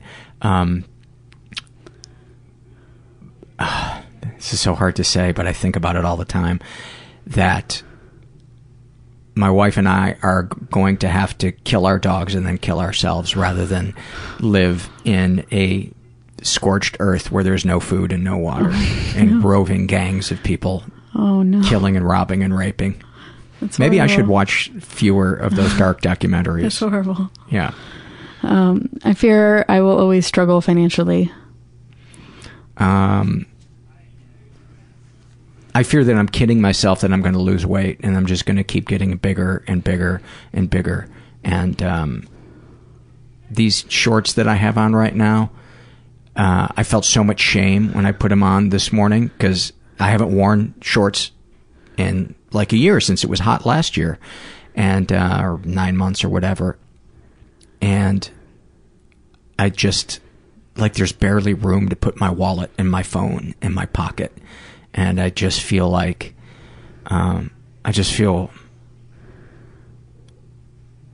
just disappointed in my ability to be honest with myself about exercising more, changing my diet. And I'm just afraid that I'm never going to find the will to lose weight. I have that one too. I fear I smell bad and no one will tell me. We get that one quite a bit. Yeah. Quite a bit. I fear that the neurofeedback I'm doing is going to be a complete waste of time, because I've been doing it for months and I'm starting to feel a little something from it, but it's not enough to convince me that it's really, really working. I fear my teeth will fall out all at once. Don't watch the movie The Fly with Jeff Goldblum. Have you watched that movie? A long time ago, but Yeah. I have nightmares about it. Do you? Reoccurring. This one is so trivial, but I fear that the Blackhawks aren't going to win the Stanley Cup. It's so trivial, but I feel like I clutch my heart like I'm Fred Sanford when it's a close game, and I know it's so silly that it's just a sporting event, but I invest so much time and emotion in watching them that I forget to enjoy the game. I become so wrapped up in the result instead of the game. The game. Yeah. So this is kind of like yours, but I fear I'll never lose the extra weight I have, and I will always be the funny fat friend with a pretty face and nothing more than that. Yeah. Let's go to loves, unless you had another one. I've got one more. Okay. I fear that one or both my parents will have some life-altering disease or disorder, and it will rest upon me and me alone to take care of them. Yeah. I bet a lot of people have that one. Yeah. All right. I love when I'm not even trying and I make my dad laugh hysterically. I love when I'm interviewing somebody and something comes up in their conversation that they share where a light bulb goes off either for them or for us or potentially a listener who's listening. Something where I feel like, yes, I got a peek inside that person's soul. I love the smell of cookies baking in the oven. I love the taste of cookies going into my mouth. I love being home alone and singing loudly in the shower. I love when ice cream sandwiches have sat out for about 5 to 10 minutes and they're kind of soft and I just run my tongue along the outside of it and then the taste when I do finally bite into the cookie part of it. I love having serious conversations about ridiculous topics. I love discovering a new band and downloading an album of theirs and finding other great songs other than the single song that I downloaded the album for. I love finding the perfect gift for someone. I love the feeling of when it's 105 here in the valley and I walk into the house and my wife has already turned on the air conditioning. Nice. I love getting into a laughing fit. I love eating seafood at a restaurant where you can see the sun setting on the ocean. I love a brand new notebook and a new set of pens. I love standing in a stream. I love hearing my mom yell on a roller coaster at Disneyland. I love the perfect silence in the mountains when you're above the tree line and there's no wind. I love looking at failed tattoos. I'm fascinated by them. Failed tattoos? Yes. Yeah. Like where something's misspelled. It's misspelled or they're just drawn horribly. Yeah. Oh, I love them.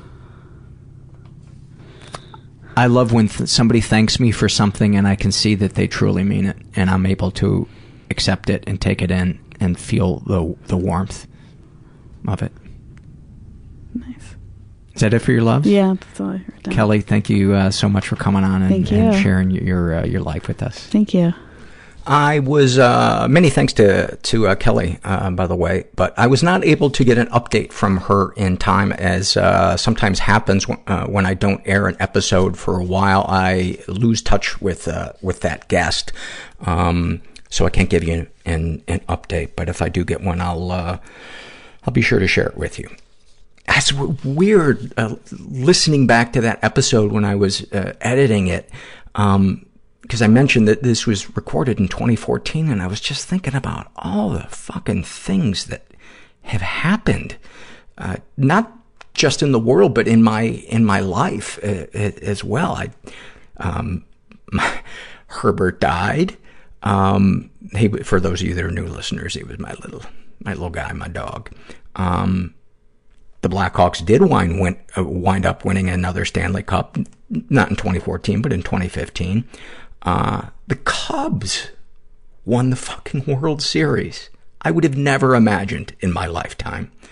108 years it had been since they won a World Series. A reality show star is now our president. I don't mean to reduce him to that for those of you that enjoy him. And I have not been attacked by climate change marauders. I thought that was going to come true. And I have not had to take drastic action. And before I get to the surveys, there's a podcast that I think you guys would really like. It's called Family Ghosts, and it's fairly new. It's by a guy named Sam Dingman, who was the Grand Slam winner on the storytelling podcast, The Moth. And each episode goes into some person in a family's past that did something or acted in such a way that it has had ripples throughout the generations. And it's a really great show. I think you would dig it.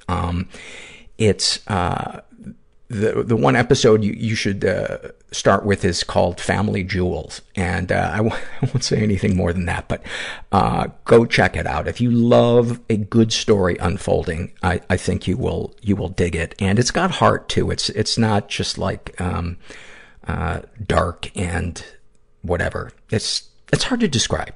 Go listen to it. You can check it out through Apple Podcasts, or you can do it through whatever podcast player you have. But we both enjoy each other's podcasts, so we thought, hey, let's tell our listeners about each other's podcasts. Because I don't need to tell you about this podcast, because you're already listening to it. Ugh. I want to talk about your brain. Your brain's history is not your identity. You can make your brain better, including your memory. Learn how in the groundbreaking book by New York Times bestselling author Dr. Daniel Amen, titled Memory Rescue. Whether you are at risk of memory loss because it runs in your family, or you're noticing your own memory loss issues, this book offers answers that can improve your memory and decrease your risk of future memory-related problems or diseases.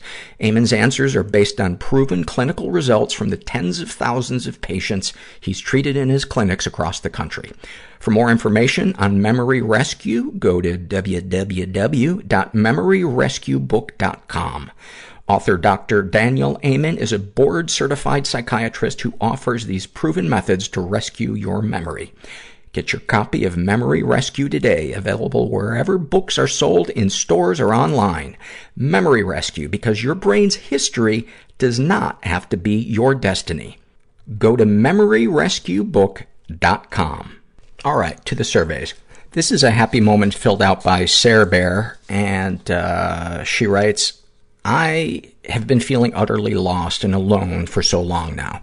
I didn't think that anyone cared about me and that nobody would miss me if I were gone. Then the other day at work, I discovered a mutual love for elephants between me and a coworker.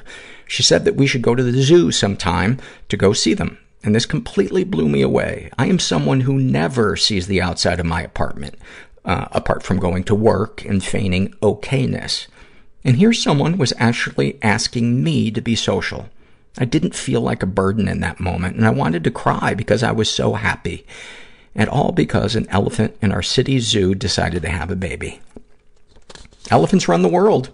It's a little-known secret. But seriously, thank you for sharing that.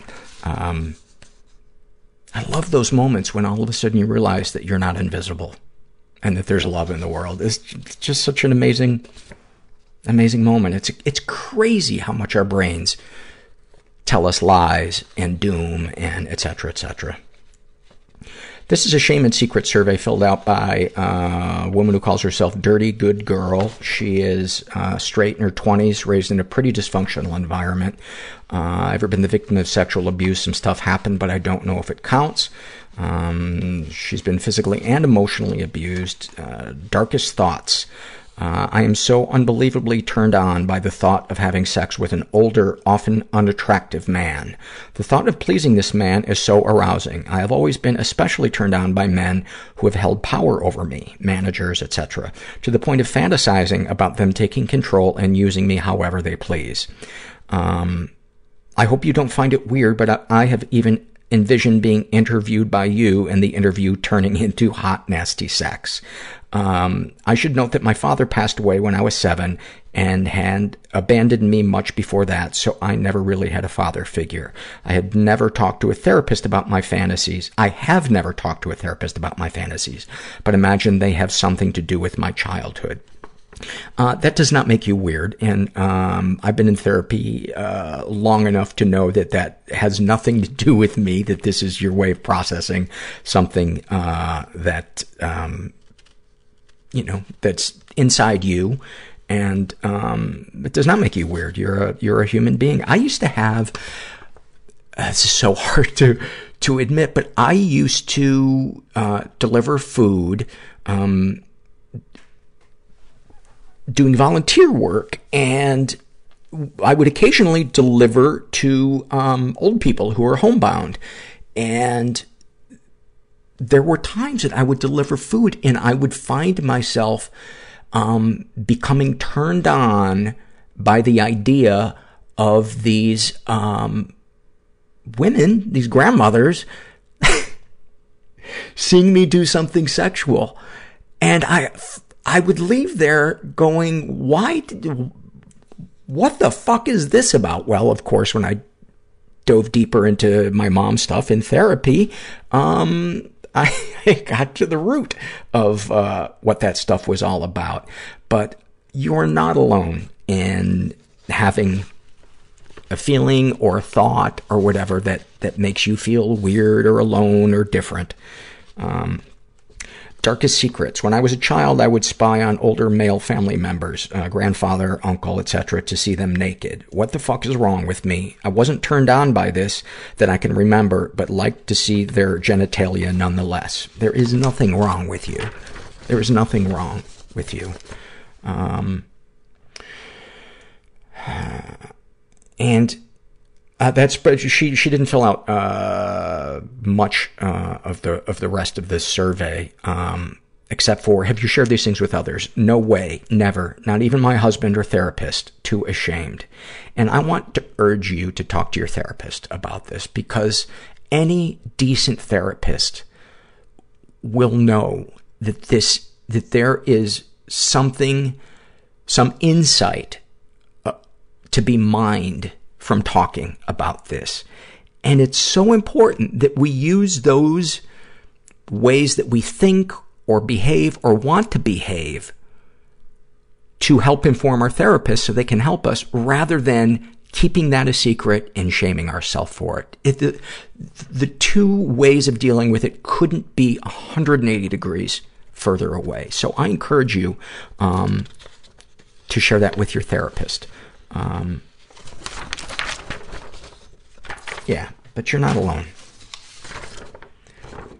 This is a happy moment filled out by Tsuga, and she writes, after a violent date rape at 19, I talked earlier in the podcast about how there are sometimes themes that appear in a bunch of survey respondents that are clumped together, groupings, if you will.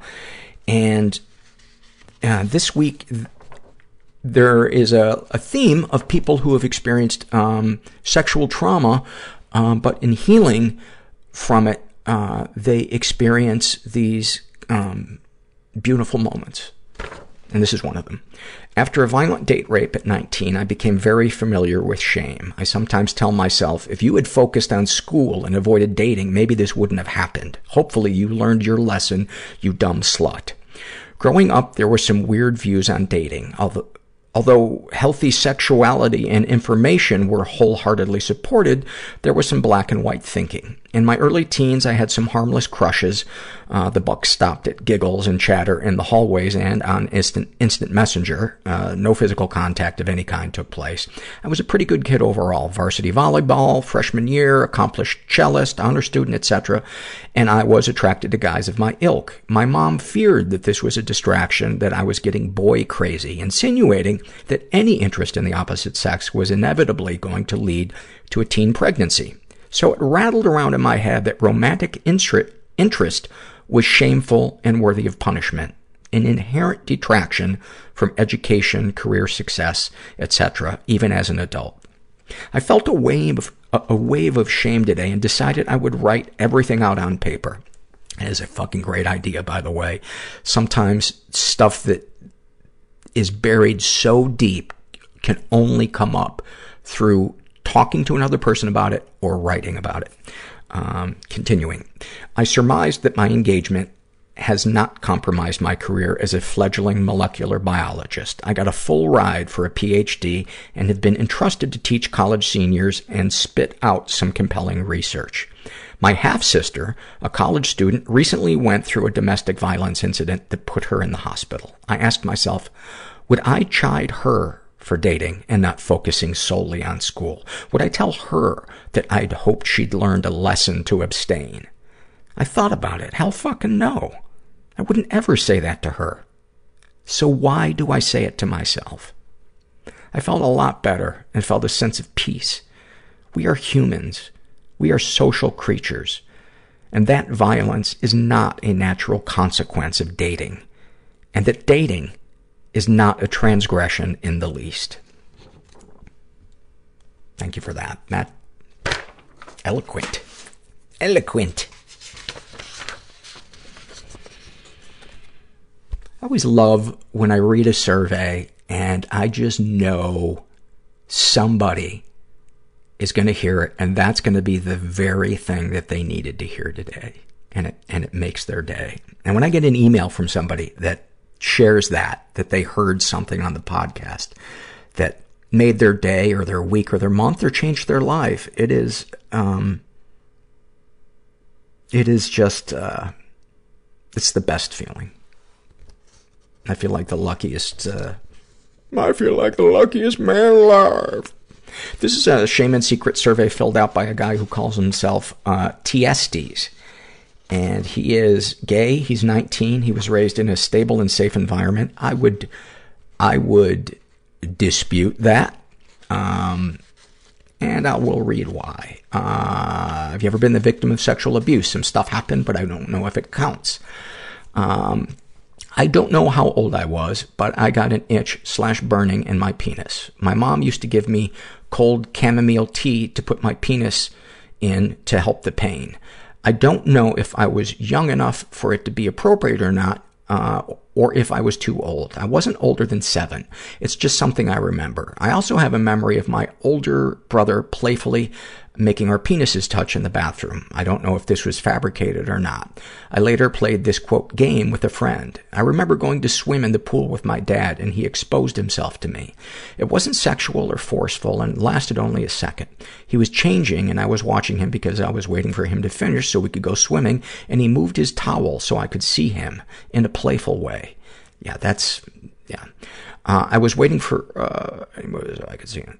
I thought this was very weird, and I didn't like him to do it. I think I was under 10, but not too young. At around 12, I started being very affectionate with my parents. I always wanted to kiss them on the lips for some reason. At around 14, I noticed that I had a growth inside my testicle that I still have. I told my dad about it, and because I couldn't describe it, he asked me to see it or something. I can't remember it very well. I didn't want to, but for some reason I told him he could feel it so he could see what it was. He told me he wouldn't look, but he did. I've never verbalized or written these things down. It was very difficult for me, and I left this survey incomplete for hours before being able to write this down. I also never realized how fucked up these things were until I wrote them down. I only started to think about these things very recently, even though I could always remember them. I just hadn't realized how wrong they were. I also wonder if there's something worse I can't remember. Thank you for sharing that. And I'm assuming that you filled out the part saying that you were raised in a stable and safe environment before you took that break and wrote the rest of this stuff down. And that is one of the things that's so difficult for people, is when it doesn't fit into a box, what happened to us. And that mean part of our brain that wants to tell us that we're an exaggerator, or we're a baby, or we're making too big of a deal, or we're throwing somebody under the bus. It has the ammo it needs to make that lie seem even more truthful. But the fact that you are feeling the feelings that you felt recalling these things is the most important thing. You ever been physically or emotionally abused? My father has told me I'm selfish and dictator-like when I was little. I never felt taken seriously. There was one situation where I was scared and upset, and I was laughed at. Any positive experiences with the abusers? They are my family. That doesn't really answer the question, but in a way, that answers the question. And that is one of the biggest hurdles in giving weight to any abuse that happened to us, in a home growing up, is feeling like, you don't say that about family. But, you're not getting on, the evening news saying this. And even if you did, that'd be okay too, if you're telling the truth. What are your deepest, darkest thoughts? I have periods of time when I think about killing myself every day for weeks on end. I think about closing all the windows and turning on the gas of my stove. I have no idea if it would actually work. I just like thinking about it. Ironically, the gas in my building was permanently shut off. Oh, life. You can't fucking make it up. Darkest secrets, the things that I wrote in the sexual abuse section. Sexual fantasies most powerful to you. I don't like sex. I'm afraid of intimacy. I only had one kiss, and of course, I didn't initiate it. I watch pornography and masturbate and also engage in online camera sex, but I couldn't do it with someone else for real, so I don't really have any fantasies. One of the hallmarks of people who have experienced childhood sexual abuse is a difficulty, a fear of intimacy. That could present itself as either running from affection or becoming very promiscuous, and sometimes going back and forth between the two, and mistaking intensity for intimacy. That's a really big problem in our culture, is this belief that if it's, if our adrenaline's pumping and we're obsessed with that person, that's a good thing. No, that's a red flag, that this is about more than that person, and something is probably being relived through that person. Not to mean that you can't have exciting times in a healthy relationship, but people that struggle with intimacy disorders, the pattern is usually super, super intense the first couple of months, can't see enough of each other, want to know everything about each other. It's just oxytocin heaven.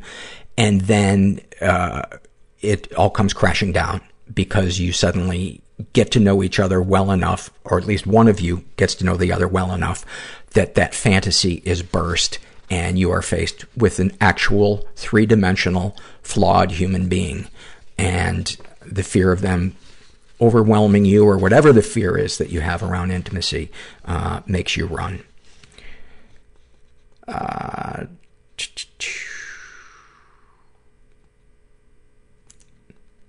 What, if anything, do you wish for?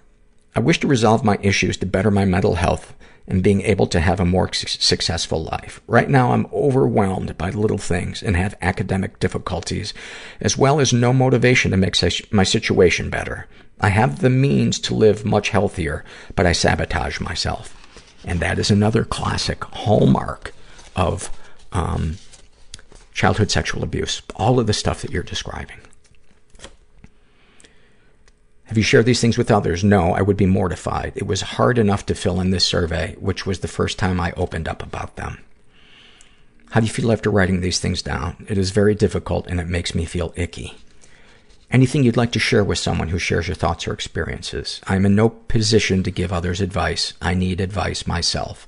And then he drew a frown. Please, please, go get help. You are worth it. You deserve it.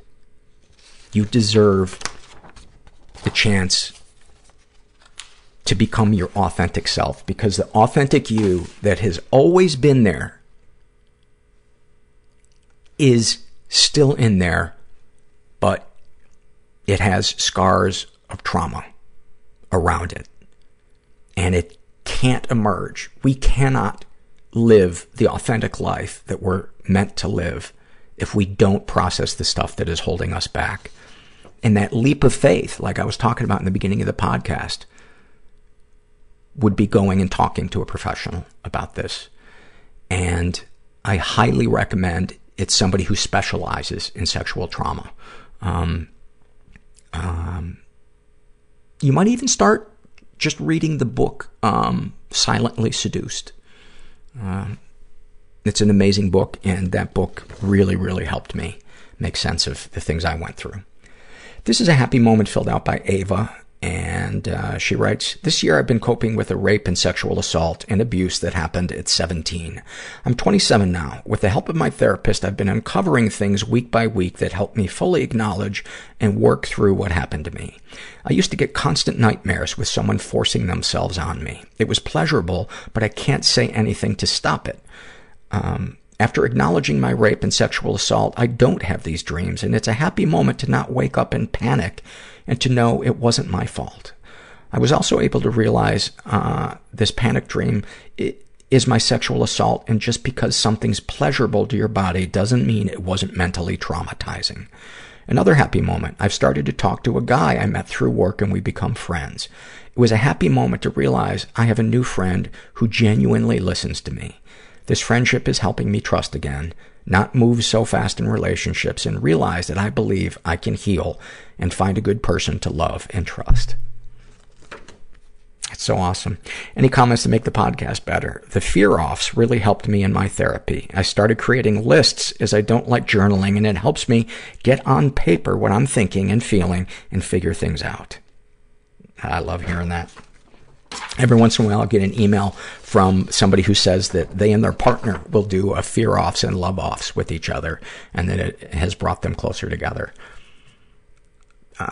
This is a happy moment filled out by a guy who calls himself afraid to kill myself, afraid to live, for it might kill me. He writes, after managing and suffering from a clinical depression for 23 of my 33 years on this blue marble, I was just diagnosed with bipolar 2. It was probably the happiest day of my life.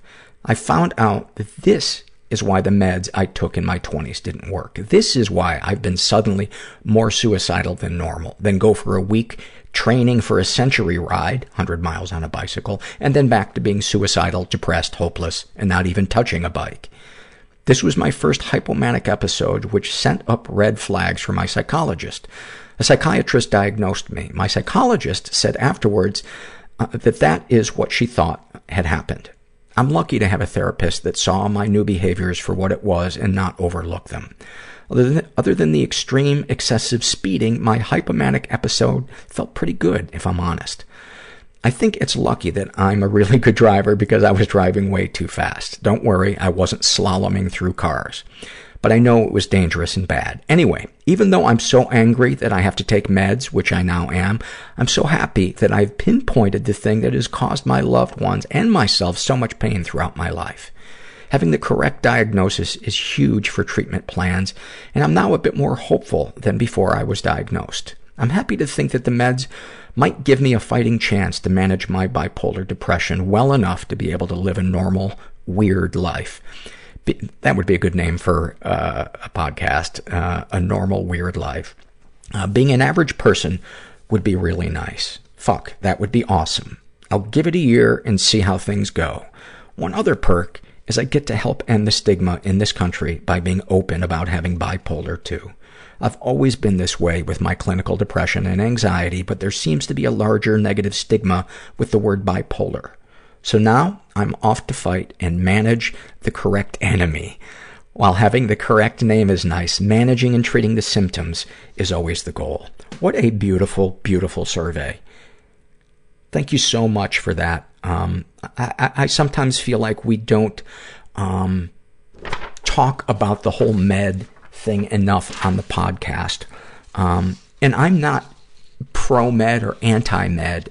Each person is different, but I don't think it's good to ever rule out needing meds.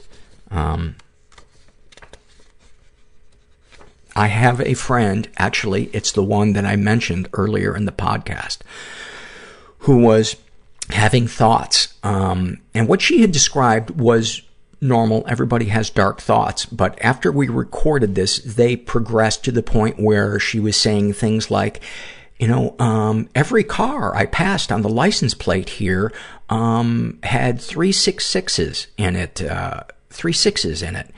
And, she would have passed 200 cars on the way here. And she was clearly hallucinating. And it turns out that she has bipolar, and when she goes into a manic state, she gets into a state of paranoia and psychosis, and she refuses to take meds. And I, since 2014, have watched her destroy her life. I have tried to help. It's been a painful lesson in having to have boundaries and not enabling someone who doesn't want to help themselves. It's heartbreaking seeing what someone's unwillingness to accept a different perspective or to take meds will do to their life. And the last I knew, she was in jail for, I don't remember specifically what it was that she was disrupting, but please don't ever rule it out.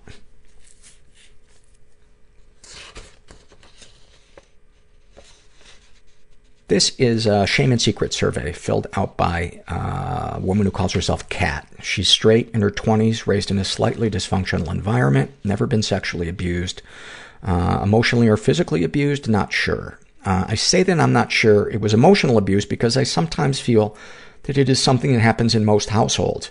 That doesn't mean it's not sexual or emotional abuse. My father died when I was 5, and my mother met my stepfather when I was 11 or 12. They got married when I was 15. I had typical teenage complications with my parents. We would argue and fight often about things I no longer remember. My stepfather has a lot of rage inside of him. He's quick to anger, and he is very moody. He would often call me a bitch and scream at my sister and I. Calling a child a bitch and screaming at them is emotional abuse. We often felt like we were walking on eggshells around him, afraid to cause him to crack, for packing the dishwasher, quote, wrong. My parents went to therapy a few years ago, and that helped a lot. Any positive experiences with them? I have a good relationship with my parents now. I no longer live at home, and I feel that has helped in a lot of ways. I went to a few therapy sessions with them, and I feel that has helped us in our relationship. Also, me becoming an adult and trying to communicate better with my parents has helped. Giving them the silent treatment for 3 weeks never really worked in my favor anyway. Darkest thoughts. I'm ashamed to admit I often think about dying tragically, like in a car accident, and the people who would be saddened by my death. That is such a common thing. I think we all think about that because we want to know that we matter. We want to know that we're loved, but we don't have to die to know that. You know, we can get to that place by cutting toxic people out of our life or limiting our exposure to them and surrounding ourselves with people that aren't afraid to tell us what we mean to them, that they love us, that they value us. I've done it, and it's fucking amazing. I'm ashamed to think my anxiety isn't as important or worth bringing up with my family because my sister is severely depressed, and I don't feel my problems are as valid as hers. It is not a contest, and your struggle is so fucking valid. Darkest secrets. As children, my sister and I used to experiment with each other, kissing and that sort of thing. I know it's something that is pretty common, but I still feel shame about it. It's super common. And I don't think it's abnormal. Sexual fantasies most powerful to you. Double penetration is something I think about, but I don't know if it's something I could actually go through with. Sharing that makes me feel slightly embarrassed. I have never told anyone that before, not even my boyfriend. What, if anything, do you wish for? I wish I could handle my anxiety better and not feel like I'm a second away from crashing and burning. I also wish that I could help my sister more. I love her with my whole heart, but I feel that she pushes me away. This then causes me to wake up in the night with panic attacks, which I wish I no longer had to experience. I've shared some of these things with the therapist my mother took me to as a child, and also with a therapist at my high school. It didn't go well. My mother thought I was attacking my stepfather for no reason. We overcame this, but it took longer than I had hoped. From what you've shared, I would not have your family be the first people you go to share your feelings and your thoughts. I would go to a therapist first and help sort out what's really going on so that you can kind of have a game plan if you decide you want to share what you're thinking and feeling within your family. But she writes, I don't know if my problems are actually valid. They are so valid. They are so valid. And, I always talk about the serendipity of one survey just fitting perfectly after another one. And this is the survey that I think just fits so perfectly after yours. Through reading of others' experience, this is filled out by an agender person who calls themselves Salad. Through reading of others' experiences in years past, I've had 2 aha moments in my life that were so important to my development and helped me to put things in perspective, and I'd like to share so that someone else can maybe have the same experience. Number 1, my mom's problems are not mine. I can't fix them, nor should I take them personally. They may have messed me up so badly, but that's the past, and I can only choose how they affect me now. Number 2, I used to be so self-conscious, constantly thinking that everyone was watching me. But then I read somewhere, what makes you so special? Of all the people around, why would everyone focus on you and only you? The people you think are watching you, do they have literally nothing else to do? And are they not doing their own things, listening to their own thoughts, deciding what to make for dinner, worrying about bills, trying to get a song out of their head? Why are you so special that you are all they can think about? I would love for that to be phrased a little bit differently, because I do believe that people are special, but we are not unique in our fears and the emotions that we struggle with. That's kind of, for me, that how I like to phrase that. But thank you for that. It's so hard sometimes to not take the world personally. Driving in traffic is the best way to practice not taking things personally. And finally, this is a happy moment filled out by Nissa. And she writes, the year after I was raped, I took up running as a coping skill. Anger about antipathy from authorities was never far. I took to running on a lightly used snowmobile trail. There was always something incredibly serene about the snowy woods. On one of my runs, I got about 6 miles into the woods before I decided to stop. I just took 10 minutes to enjoy the silence. There was something incredibly peaceful about the fresh fallen snow on the trees and the rush of the nearby stream. At that moment, all the world was lost and nothing mattered. That serenity was sublime. Eventually, I turned and ran the 6 miles back, reveling in my newfound serenity.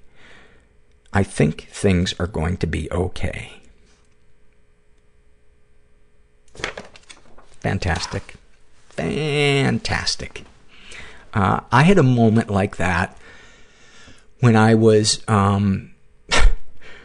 like everything, I used to do, I could never do it in moderation. So I would find an interest in something and then I had to go do it to the extreme. So I got interested in camping. And of course that meant that I needed to go, camping in the winter in the Sierra Nevadas on skis. And, it was so physically difficult. And one night we get to camp and the sun is setting.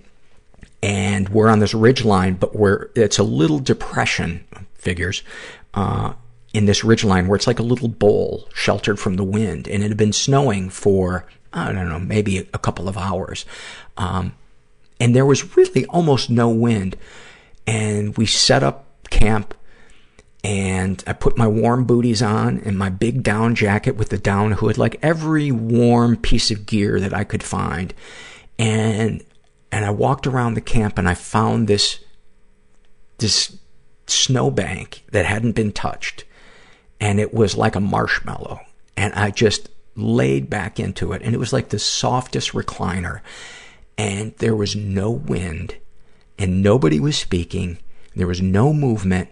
And the only thing that I could hear was the snowflakes hitting the hood of my jacket. Just little like tick, tick, tick.